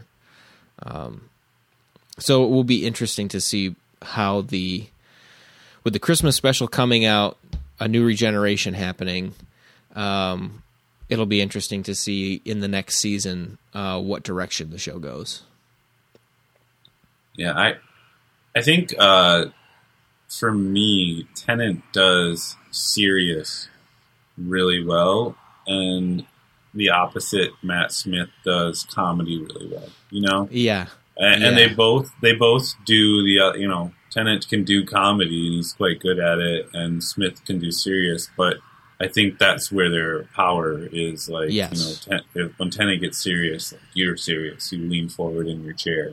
Yeah, and exactly. And when Matt Smith does something completely silly, it's completely silly. Right. So. Right. Can't that talk would be without flapping your arms about. Yes. No. I enjoyed that a lot. I like John Hurt as the War Doctor. Oh yeah, he was very good. He was, and then that special had some good one-liners, like you just said. But for whatever reason, because we went back to Christopher Eccleston, I think like someone had posted like the top like the best lines from Doctor Who or whatever on one of these like list websites. And I read the lines, and I was like, oh, yeah, I remember that. Yeah, that's funny. And then when we went back, because my wife hasn't seen any of them except Matt Smith, and we started in 2005, I was dying when Rose turns to Christopher Eccleston and says, you sound like you're from up north. And he's like, other planets have an up north. Yes. It's just like... I was like, that's good. That's a good one. Yeah. Yeah, I went back and rewatched that first episode shortly after watching Day of the Doctor, because at the end, when the War Doctor starts regenerating, he says something about how he hopes his ears are a little less conspicuous this time. And I was like, oh, wasn't there something about... And so I went back and watched that first episode, and in the first episode, it's like he hadn't had a chance to see his new face yet. And so he looks in the mirror, and he's like playing with his ears in the mirror.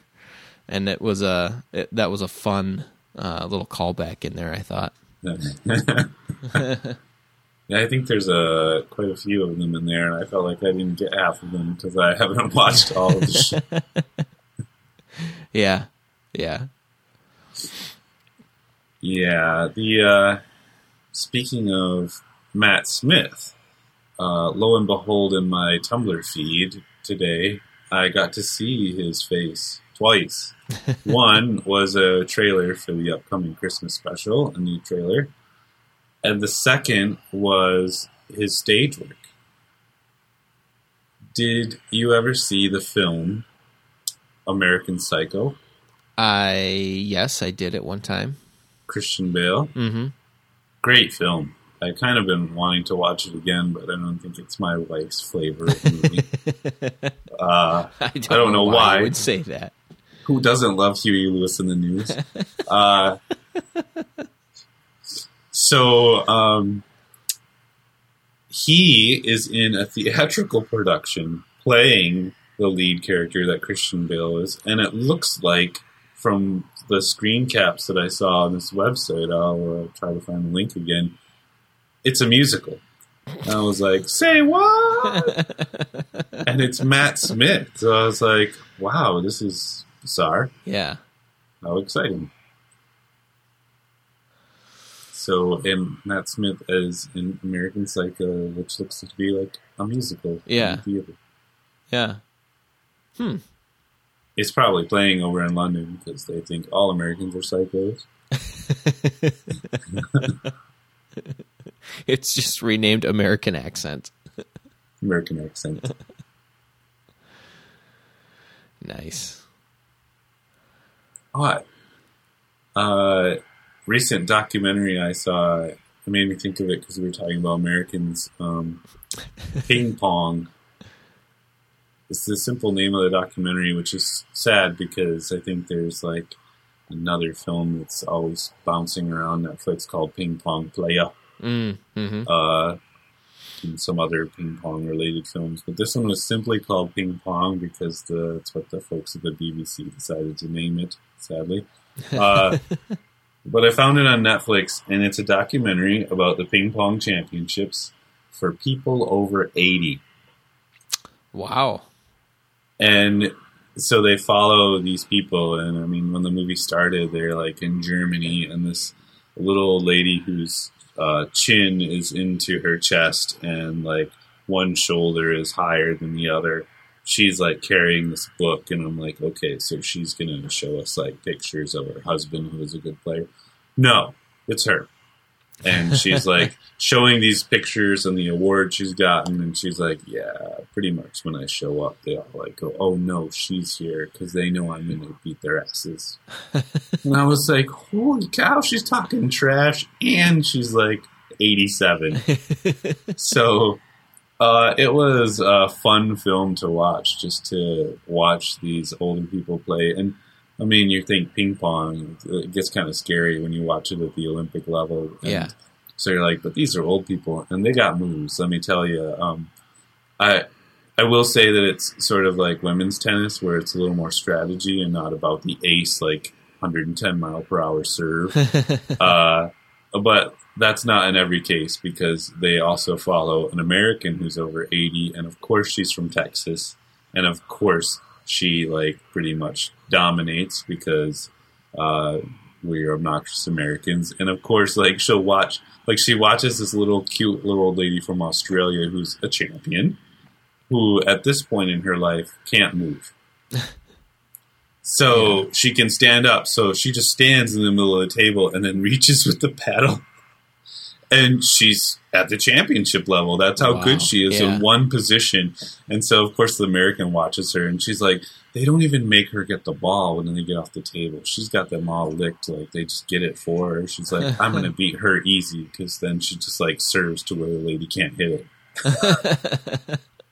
And I was like, oh, you mean old American. But it was so funny because I'm watching this, and I was like, are they going to follow American? Are they going to follow American? And then I was like, oh, she's from Texas. Oh, no.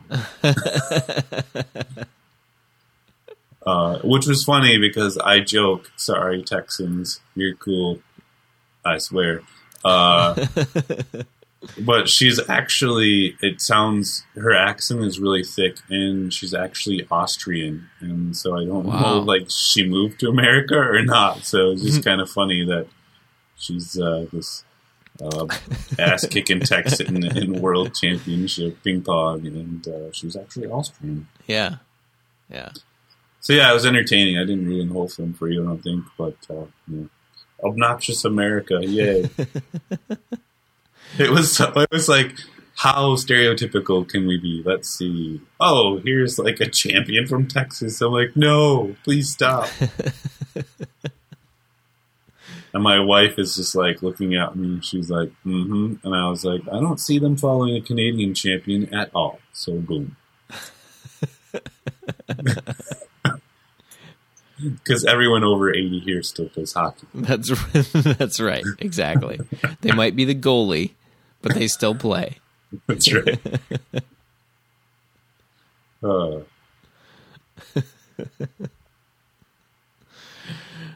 You were talking about Canadian TV shows earlier, and I was trying to come up with some flavor of Law and Order that would be appropriate for Canada. Be like, Law and Order Maple Syrup Theft Unit or something like that. Dung, dung. Gung, gung.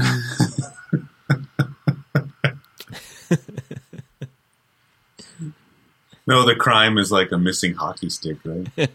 Right, exactly. In the criminal justice system.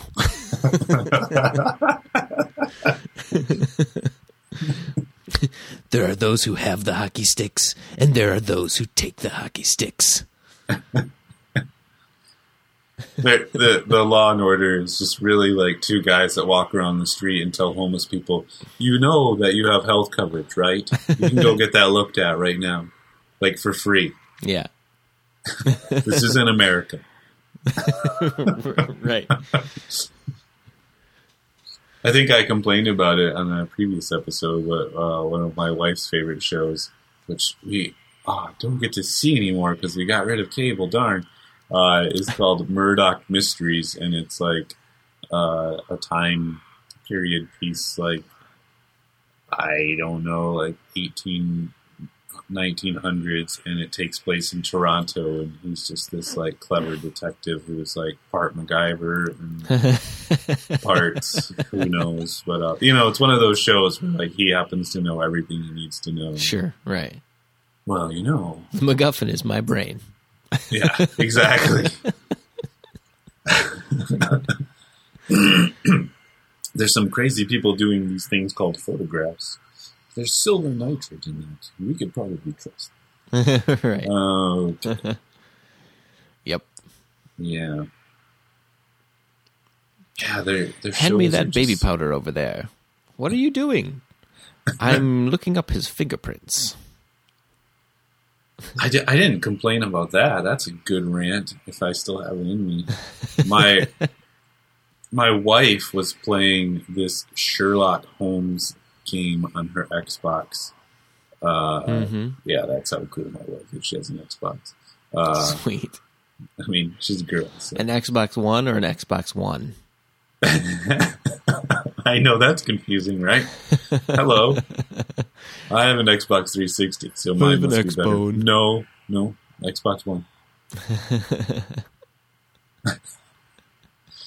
Well, I wonder if they're marketing it in France as the Xbox.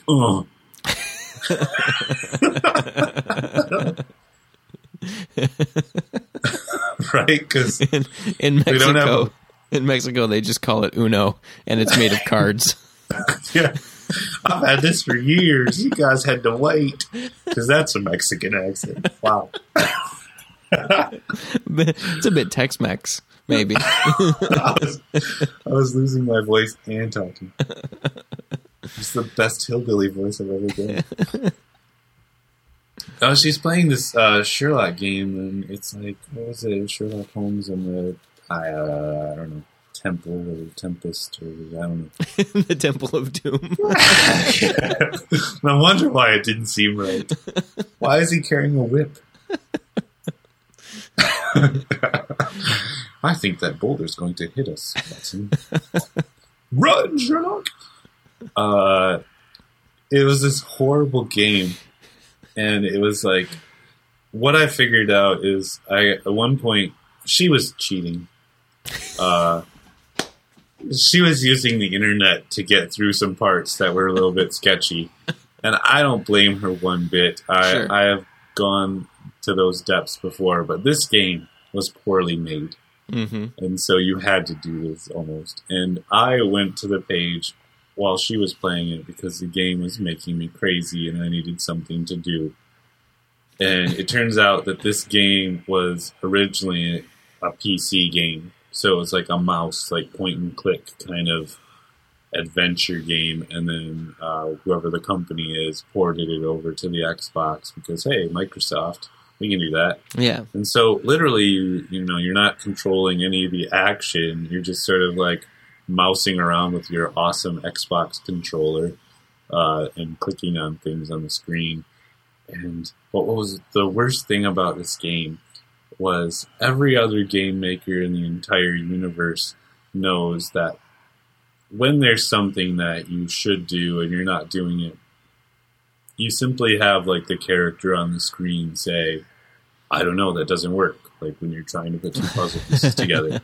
And then when you screw up again, it just has a little text message on the screen that says, didn't work, doesn't work, try again. But not this game.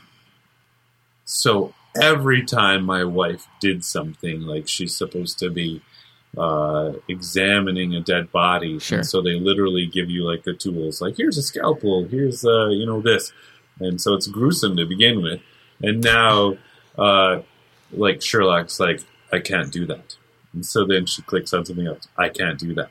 So I'm sitting there like trying to read a book or whatever, and all I hear is, I can't do that. I can't do that. I can't do that. I need something. I need something. It was just like, what the heck?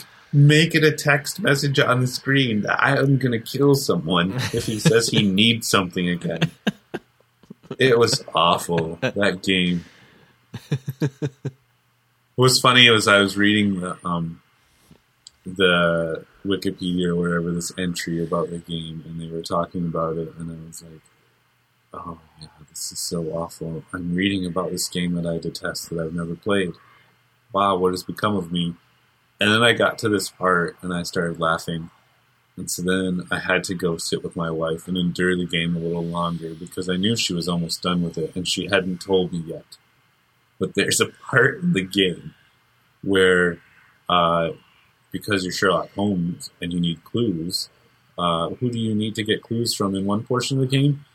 Toby the Bloodhound. So the game gives you control of the Bloodhound, and then you have to go like sniff doors and stuff. And so like, and so then Sherlock is like, "Good dog, Toby, if you do something right." And so he says that like 100 million times. But it was just like, I couldn't wait for that part. And my wife's like, "Okay, what do I do? What's going on?" I'm like, "You're the dog." She's like, "What?" And all of a sudden, like, she was the dog. And I was like, what an awesome game. Like, you get to be Sherlock Holmes, Watson, and a dog.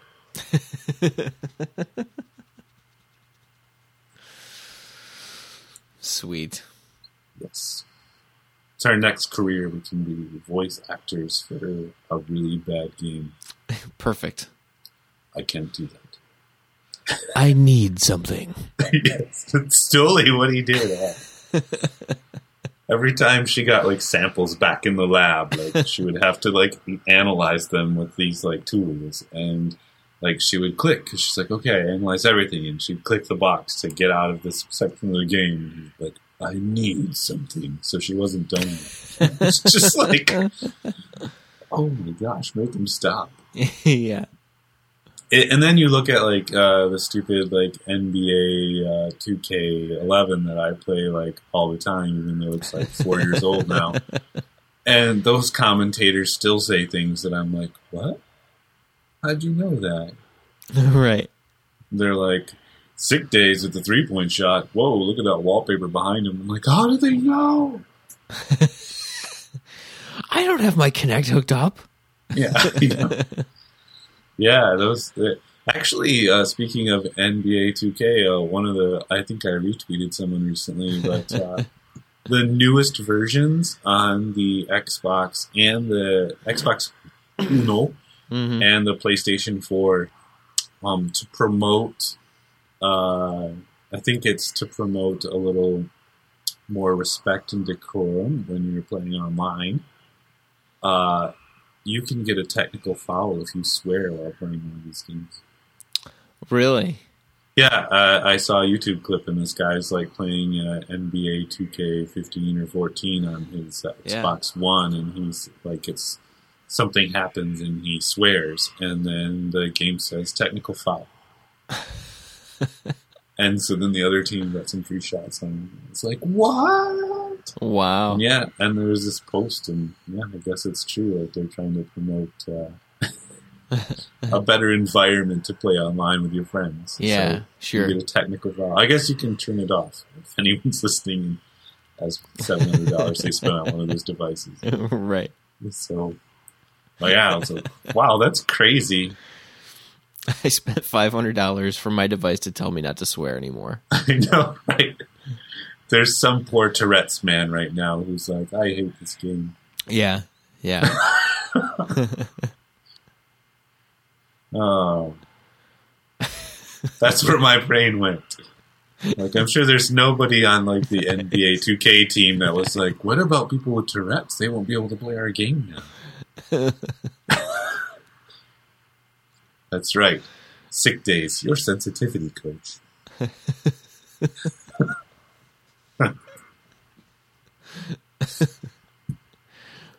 But I'm the Orlando Magic, and I'm playing against the Seattle Supersonics.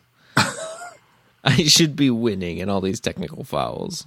It just like won't go. You commit too many technical fouls, and all your players have fouled out. Yeah, I know. That'd be an interesting thing. Do they have like a setting for that? Yeah. You've lost the game. But then there's a cheat code that attributes the technical fouls to the computer team instead of your team. Ooh, I like that. Also, you should probably win against the Seattle Supersonics because they're a non-existent team. Right, exactly. I think you should be winning by a lot.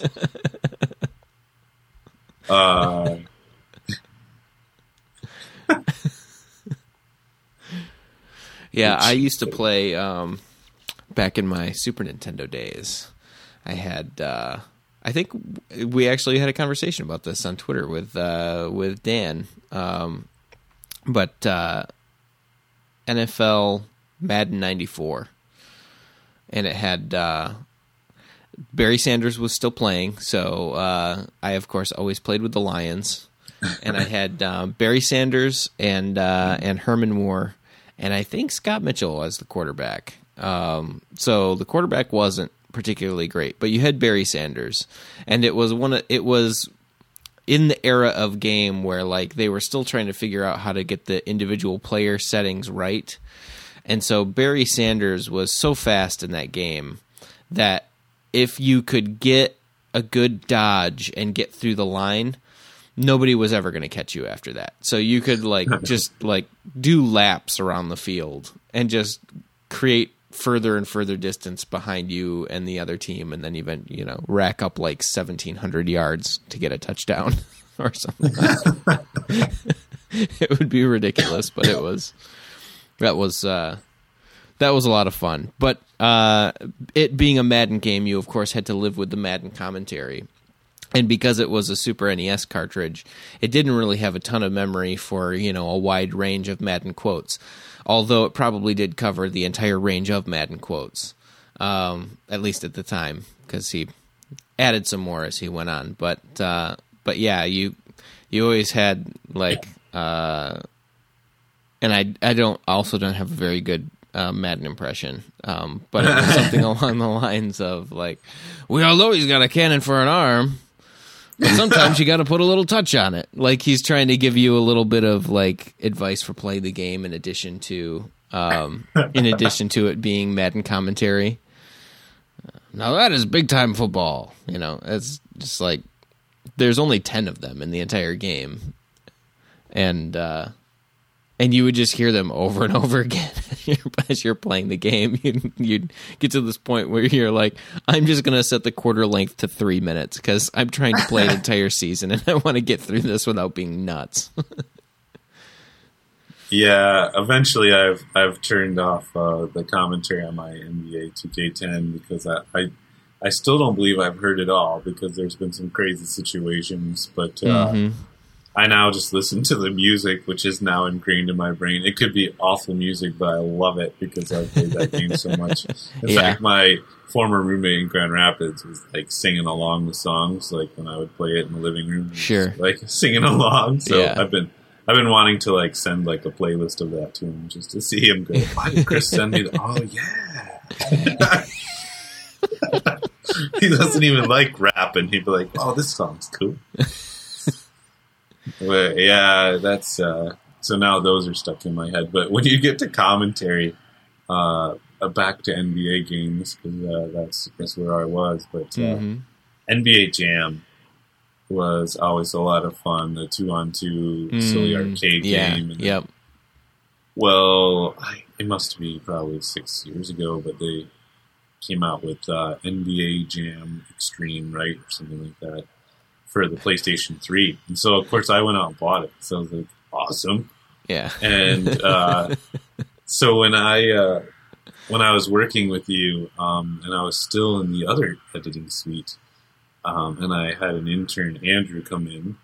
Andrew, the intern, he and I would just randomly, while we worked there on both computers editing, would just rattle off like NBA Jam commentary to each other.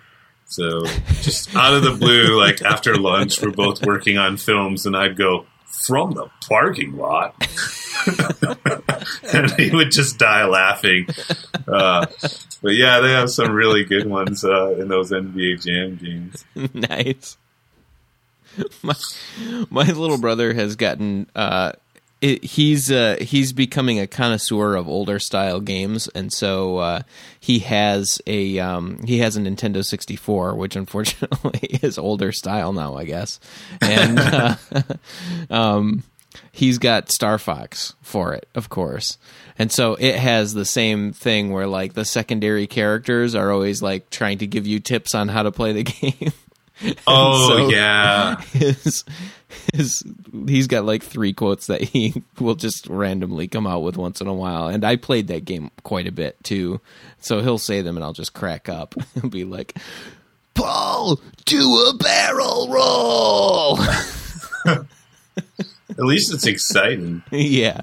My NBA 2K game, like these games, like I said, are so amazing now. Like they show the actual arena, like you're in Detroit. This isn't just a generic arena. Like they've got Bob Lanier's name on the floor.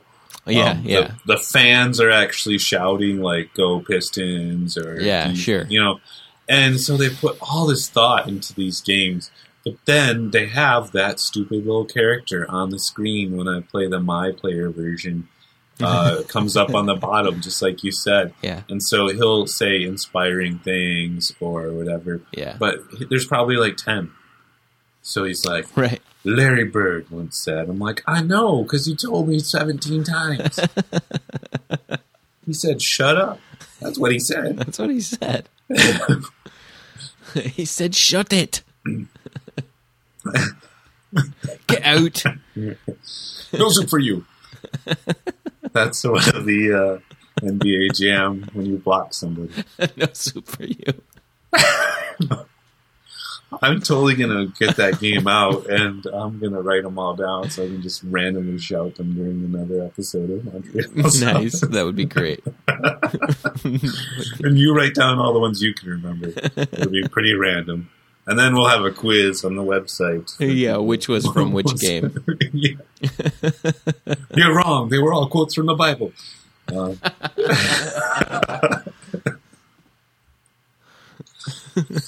Fox, smite your enemies!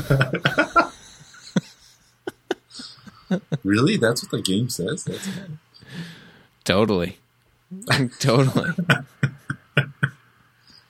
That's Game Book 2, verse 3. I don't know. Yeah. game, which is right after Job.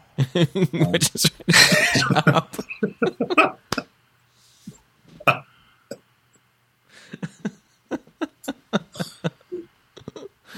Oh. Yep.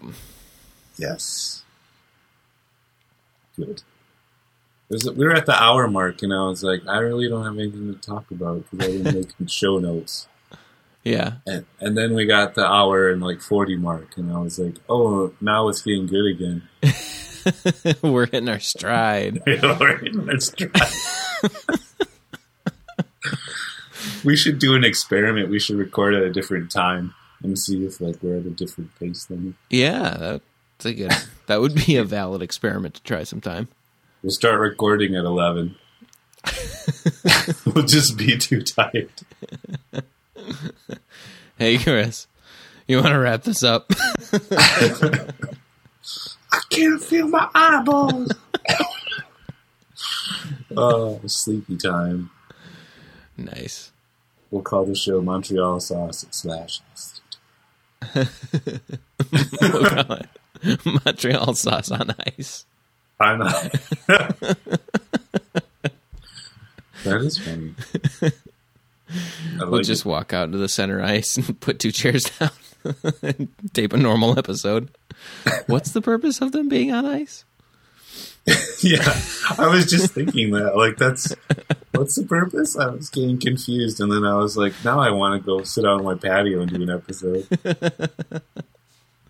We're like, why are you doing this? I'm like, I just wanted everyone to know that they're listening. It's minus 17 right now. It'll make the show shorter. It definitely will. Well, I think Chris died on the other end. Oh, I totally wish this was a video podcast. You could see the icicles on Chris's beard. Yeah. It is, I think it is minus 17 right now. Minus 15. What do I know? Yeah, we're going to compare now. Yeah, well, you're going to be colder. We're in the positive. Well, I'm in although Celsius. you're Celsius, aren't you? Yes. So we would definitely be negative, but I don't know. What is it? You guys 20? Yeah. It's 12 degrees. Ooh, 12. Yes. Wow, you guys are definitely in the hole. Let's not publish this part of the podcast. I always tell people it's much warmer in Michigan. I'm like, we never go below 0. Minus 11. In wow. Celsius. Now I'm going to switch it back so I don't confuse myself, because I'm an American and we don't understand the metric system. Yeah. It's weird. I always feel weird when I tell people things in like miles or in Fahrenheit, just because I always preface it with, sorry, I'm still using the imperial system. And then I'm like, why am I apologizing for being imperial?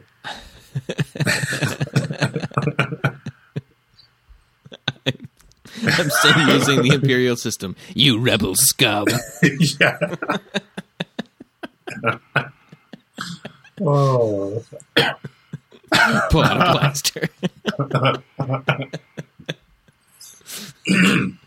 Misa. Oh, sorry. No Jar Jar Binks impression. No That's Jar a Jar. rule.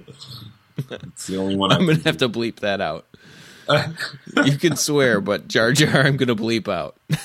I need to watch episode 1 again, because I think at one point I used to have like a Wadu impression or whatever his name is. That guy. Right. The flying prepare. Yeah.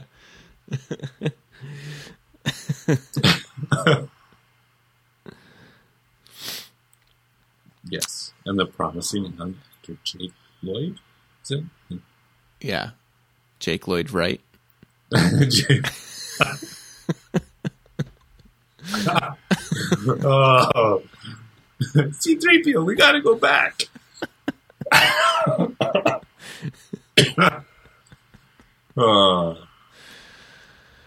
Oh, boy. Good. Yeah. I think it probably is time to call it, since I've got a good 2:11 of record time on my end. Yeah, I agree. It's time to call it. And I don't even think I prepared a chirp. So nah, that's fine. You mentioned introducing ourselves a nice way at the beginning, and I always meant to come back to that and actually do it. But I guess we'll just have to sign off. I'm the Mask of Zorro. I'm God at God on Twitter.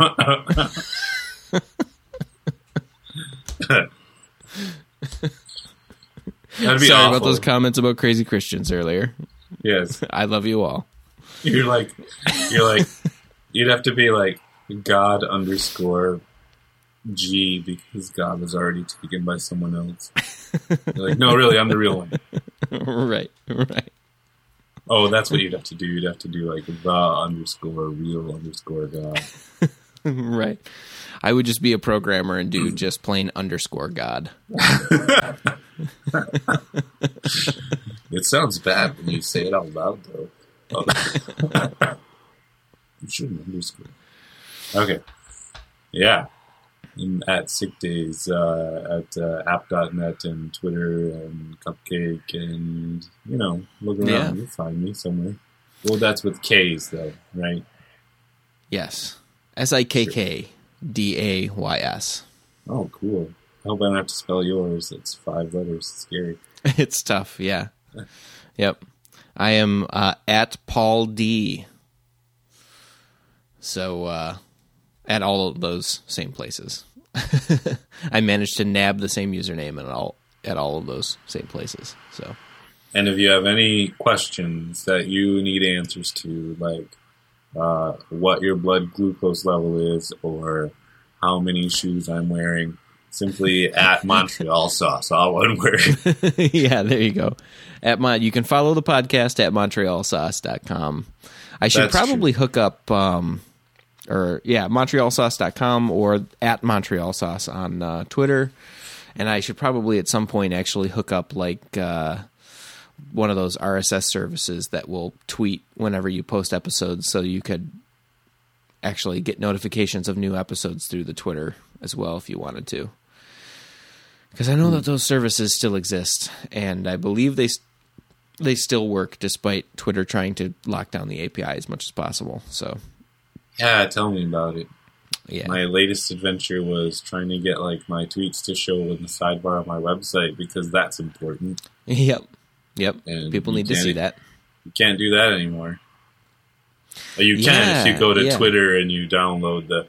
But what was interesting is then I started noticing it on like very popular websites and corporate websites, right? They're like, oh yeah, like we're like the best like post house in the world, and oh here's our Twitter feed because you care, and it doesn't work anymore because you're not using the official Twitter widget. Yep.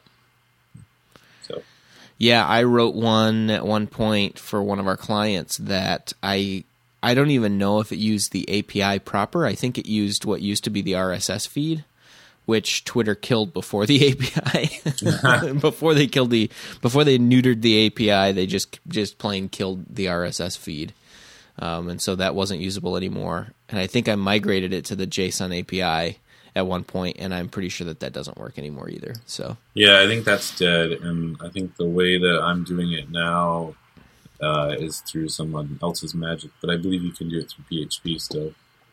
Probably means the old I like juice, like juice.com does not work anymore.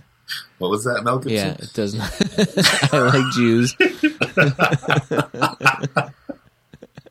I'm going to have to pick that one up now, too. I own too many domain names, damn it. Do you own that one? I own too many domain names, damn it. Is there a limit on how long they can be? I'm a domain name, not a doctor. Oh, that's .com. .md. The old ILikeJuice.com website does not work properly anymore because the tweet board itself, I'm getting a nice PHP error on it right now. It says, warning, invalid arguments applied for each. I tweeted that. That would be great. It's got your picture next to it, and it's a perfectly formatted PHP error. Warning: invalid argument supplied for tweet in /home/Chris/brain.php. On line 0. Yeah. I'll have to take that down at some point. The latest episode of it, though, which that part of it does still work because that's based on good old RSS. Latest episode, I like Montreal sauce. Nice. Or ERS, as I like to call it. Or no one calls it. As nobody calls it. Dude, Yes. you got my ERS feed? What? ERS feed? ERS? I'll you later with my ERS feed. Thank you, Microsoft.